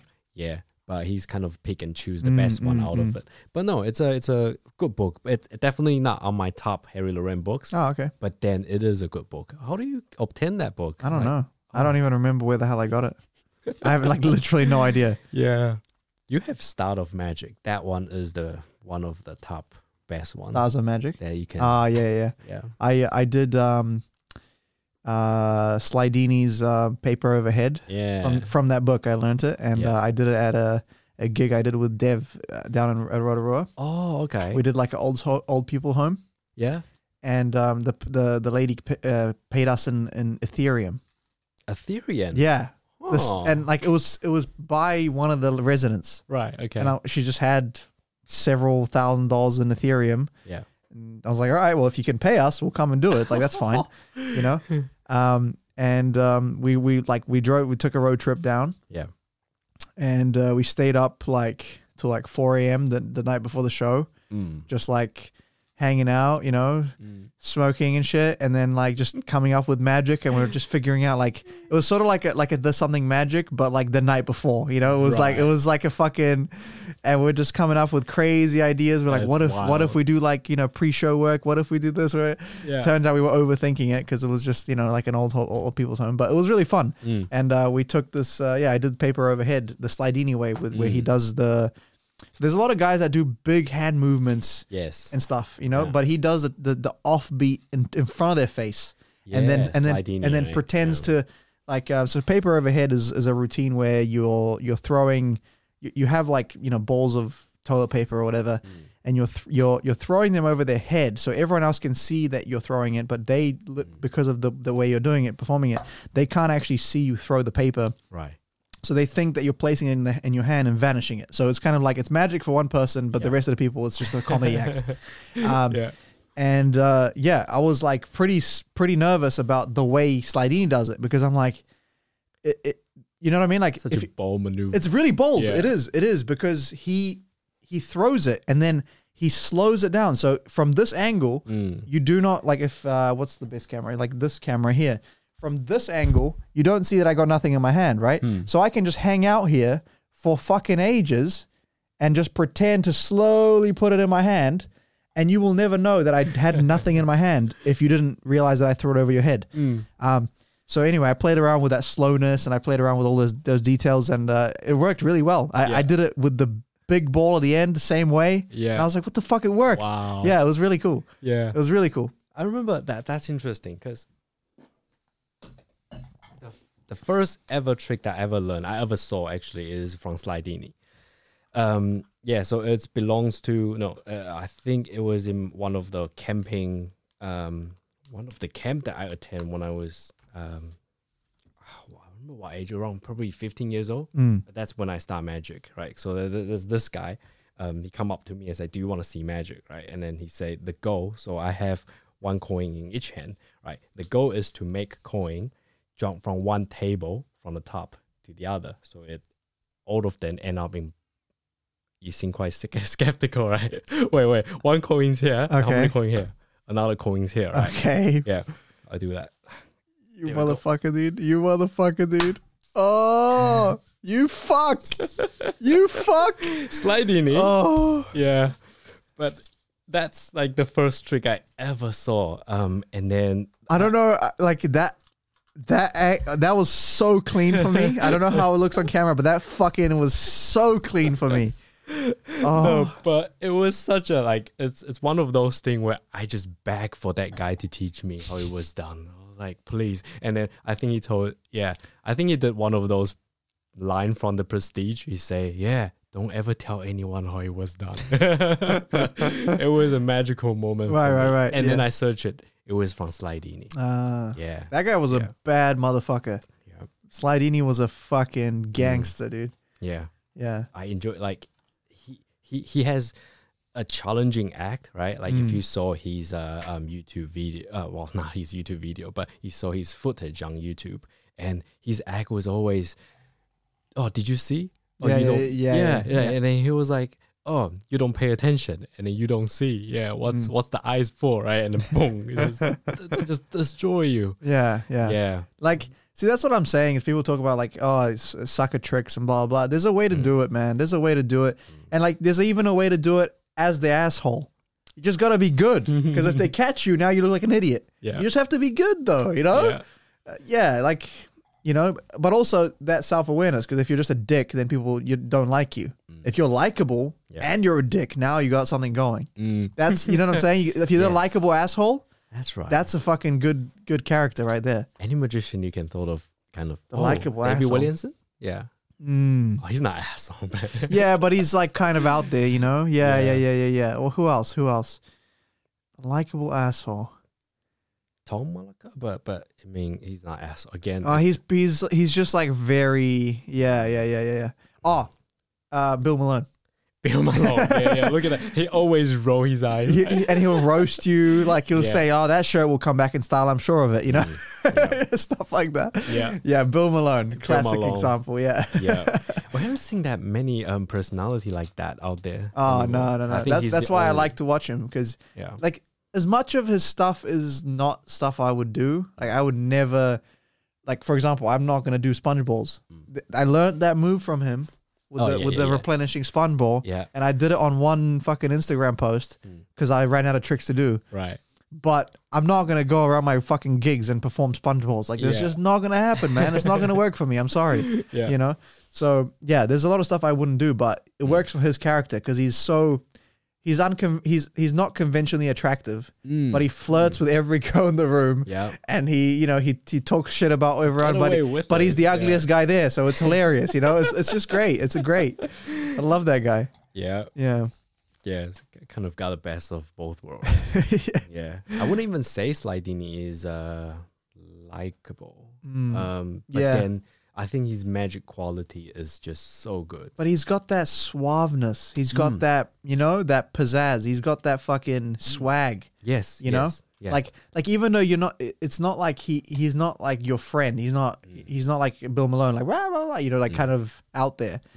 You still think, oh, that motherfucker's cool. And also because of the consistency. Yeah. It's like that from the very beginning, he's always that type of personality, persona or characters. And then, and it just stay throughout. And I think maybe halfway, or maybe I would say 2/3 of the way, audience is already, like kind of let go of all the guard, and it's just like, I believe in this guy. Right. What's your favorite act out of that Stars of Magic?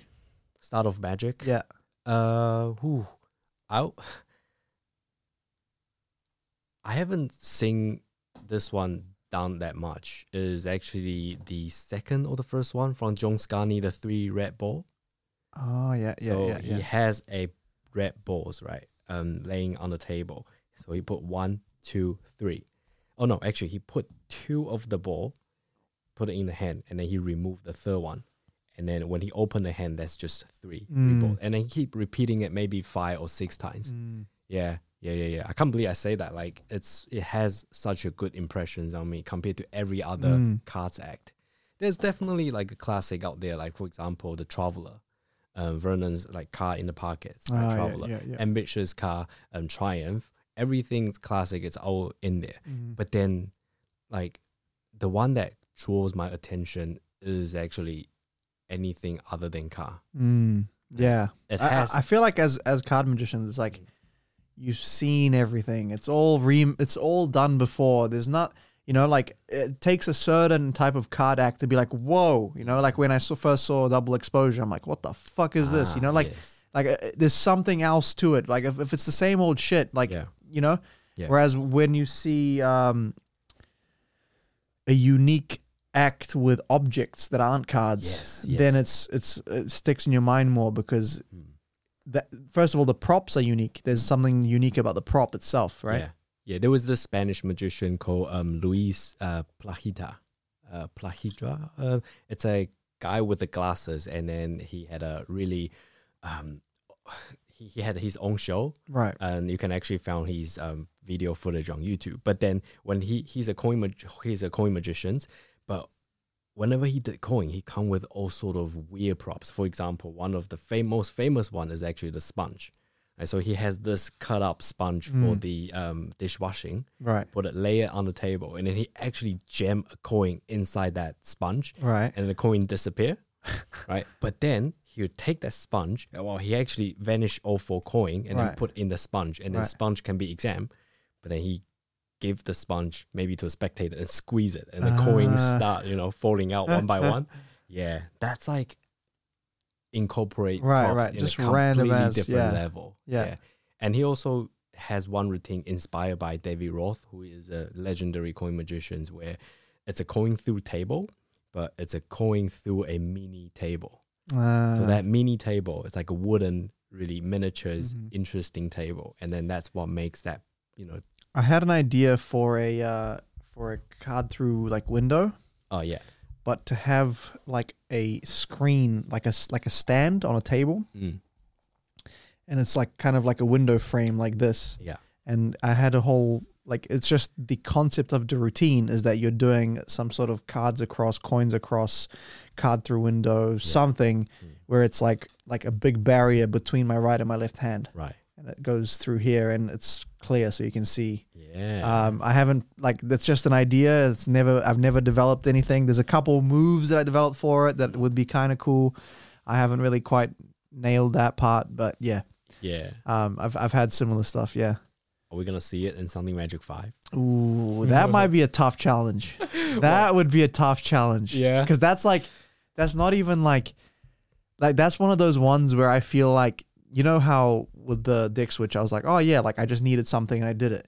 This is like, I have an idea, but I have no real clue what I can do like where I could start the routine, where I could end. Like there's not like it's just one big empty page, and I'm just looking at it like fuck, you know, like it's that sort of thing.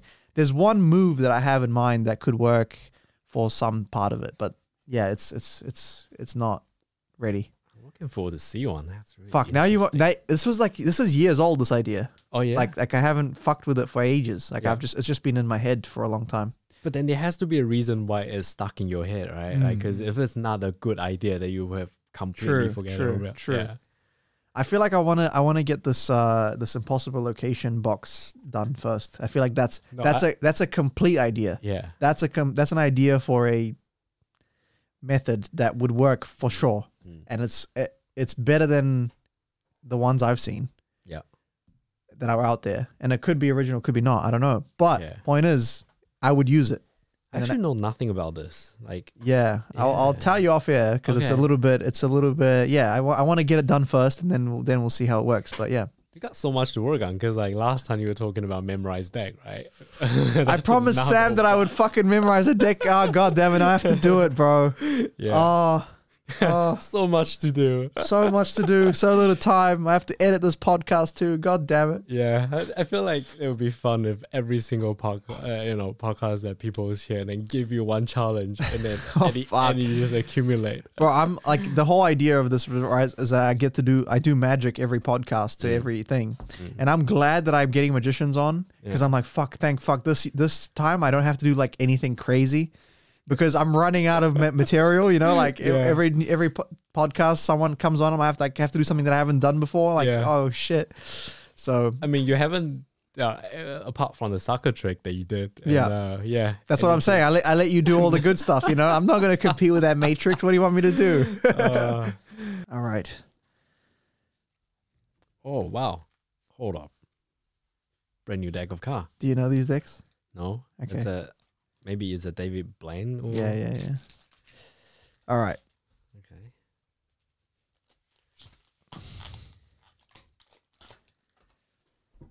Okay. So.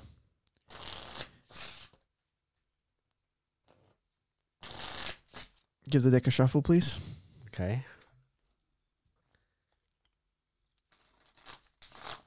There you go. Take a card out. Any card? Yep. Shall I look at it and remember it? Yep. Shall I show? You can show that camera behind you. Yep. Cool. And lift up anywhere in the pack, like a claw hand. Put the card back. Put the cards on top. Square them up. And pick it up. And now I want you to give it as many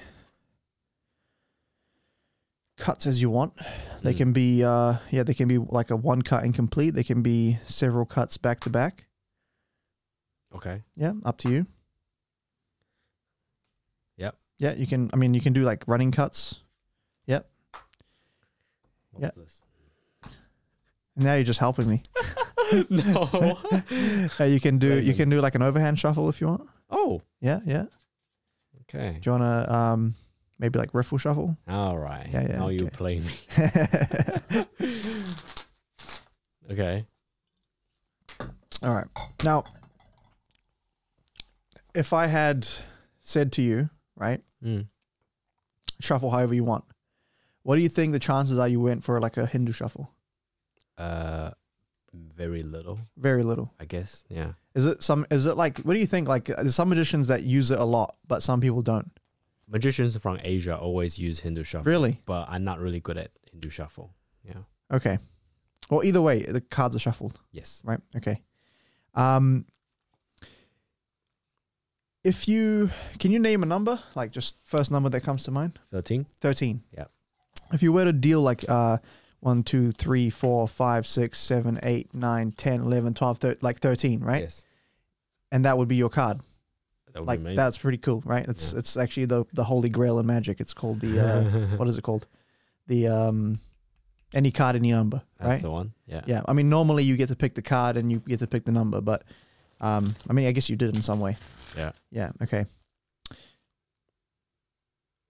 Can you take the deck? Yeah. And just deal down 13?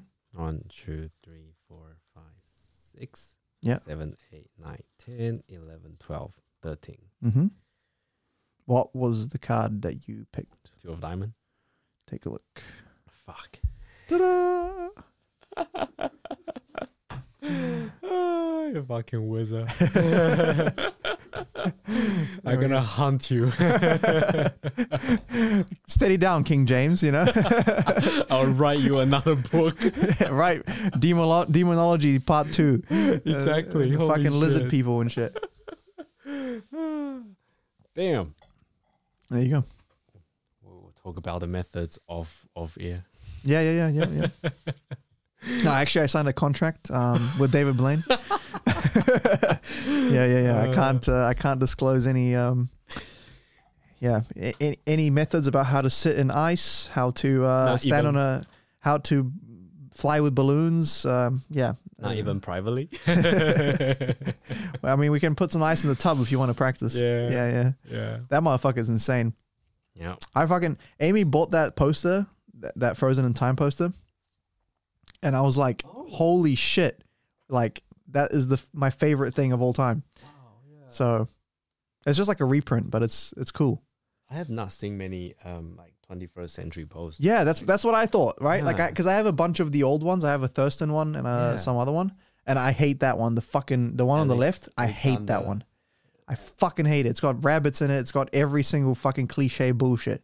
Hoffman, yeah. Is it? You know, okay, so I have this brief story to tell. So, you know the quotes, magicians, the actor who playing the part of magicians, right? Now, I have a thing or two to say about that because that quote's being misused a lot by Hoffman.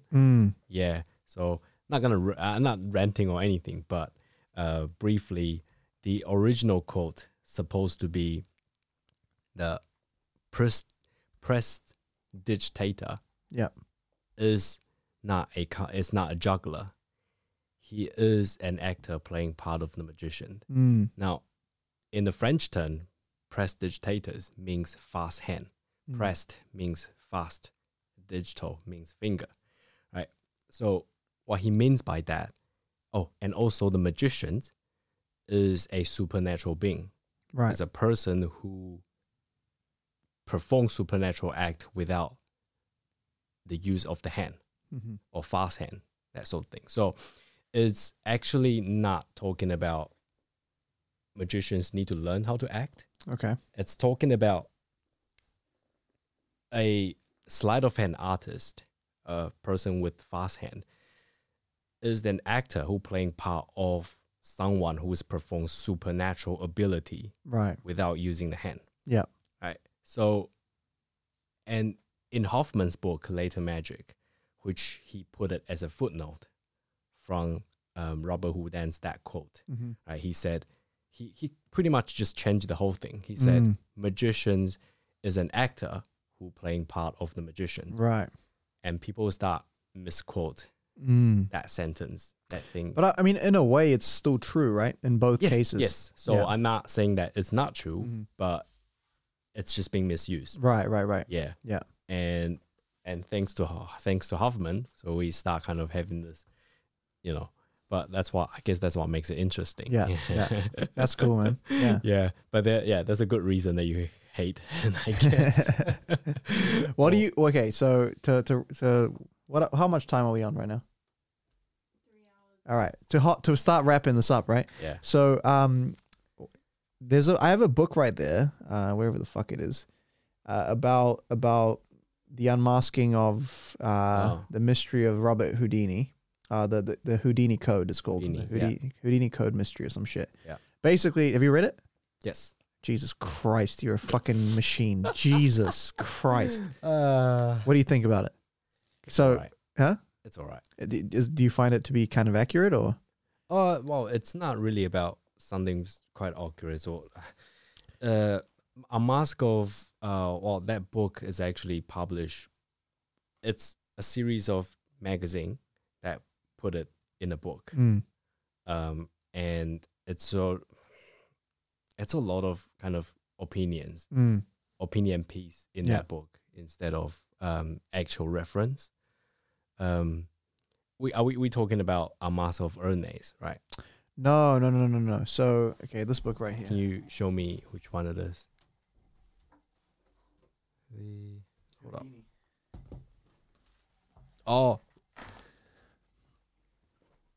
Oh, so it's not a mask. Yeah. No, not Erdnase. Yeah. It basically, so I made a video about this. A lot of magicians got pissed off at me. I have not read this one. Sorry. Okay. Yeah. A lot of magicians got pissed off at me. Yeah. But basically, the book goes into how Houdini was a fucking dickhead, essentially. Like, very, very self-centered. Would sabotage other people's shows. Like at some point, apparently he like set fire to some shit. Oh no, he filled like the tubs where they would do escapes out of. Yeah. He like put acid in one of them, but for someone else, not him, obviously not his act.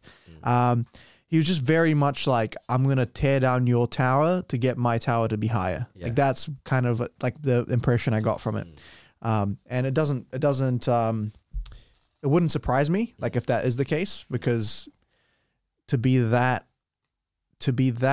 prolific and that well known in a time before media, like imagine like you can go on the street and ask someone, do you know who Houdini is? And they'll probably be like, I've heard of that. Yeah. And when did he live? Like fucking 18 something? 1895. That's insane, like that. Dude. Yeah. You know, for like basically probably one of the most famous magicians of all time. And so it wouldn't surprise me that he was just a fucking hustler to the max, you know, like doesn't care about anything else. Yeah. And then there's another book up there, which is, I don't remember what it's called, but it's basically his story of, well, his take on Robert Houdin after the death. Oh, yes. Yeah. Which was kind of one that I've read. Yeah, which is another one where it's like, yeah, Houdini, you're being a kind of a dickhead here because like you took the name from this guy and now you're talking shit. And there's a whole, it's basically just drama in a book. Yeah. So I wouldn't be surprised.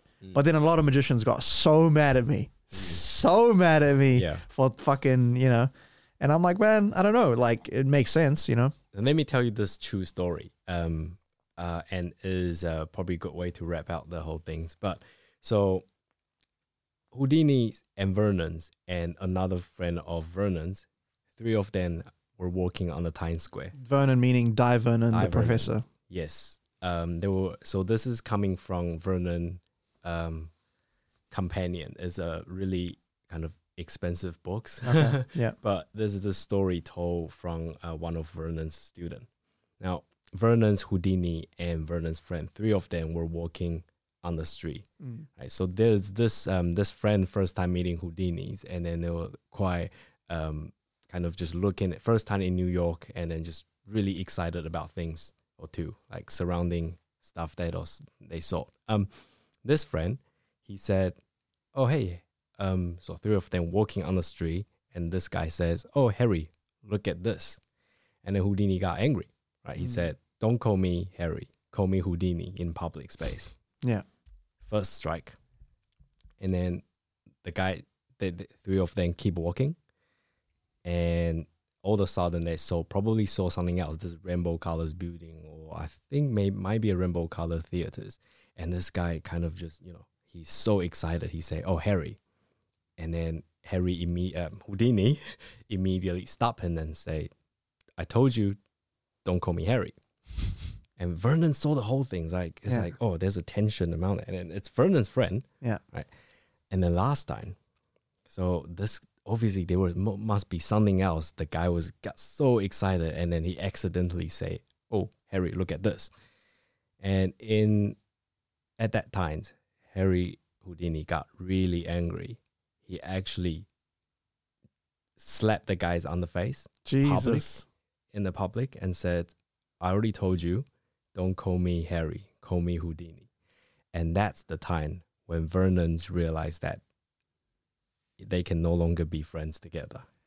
Sheesh. Yeah. So I was right all along, bitches. You know it. Stop fucking around. You know Harry Houdini was an asshole. All right? You heard it here first from Vernon. Morris the historian. All right.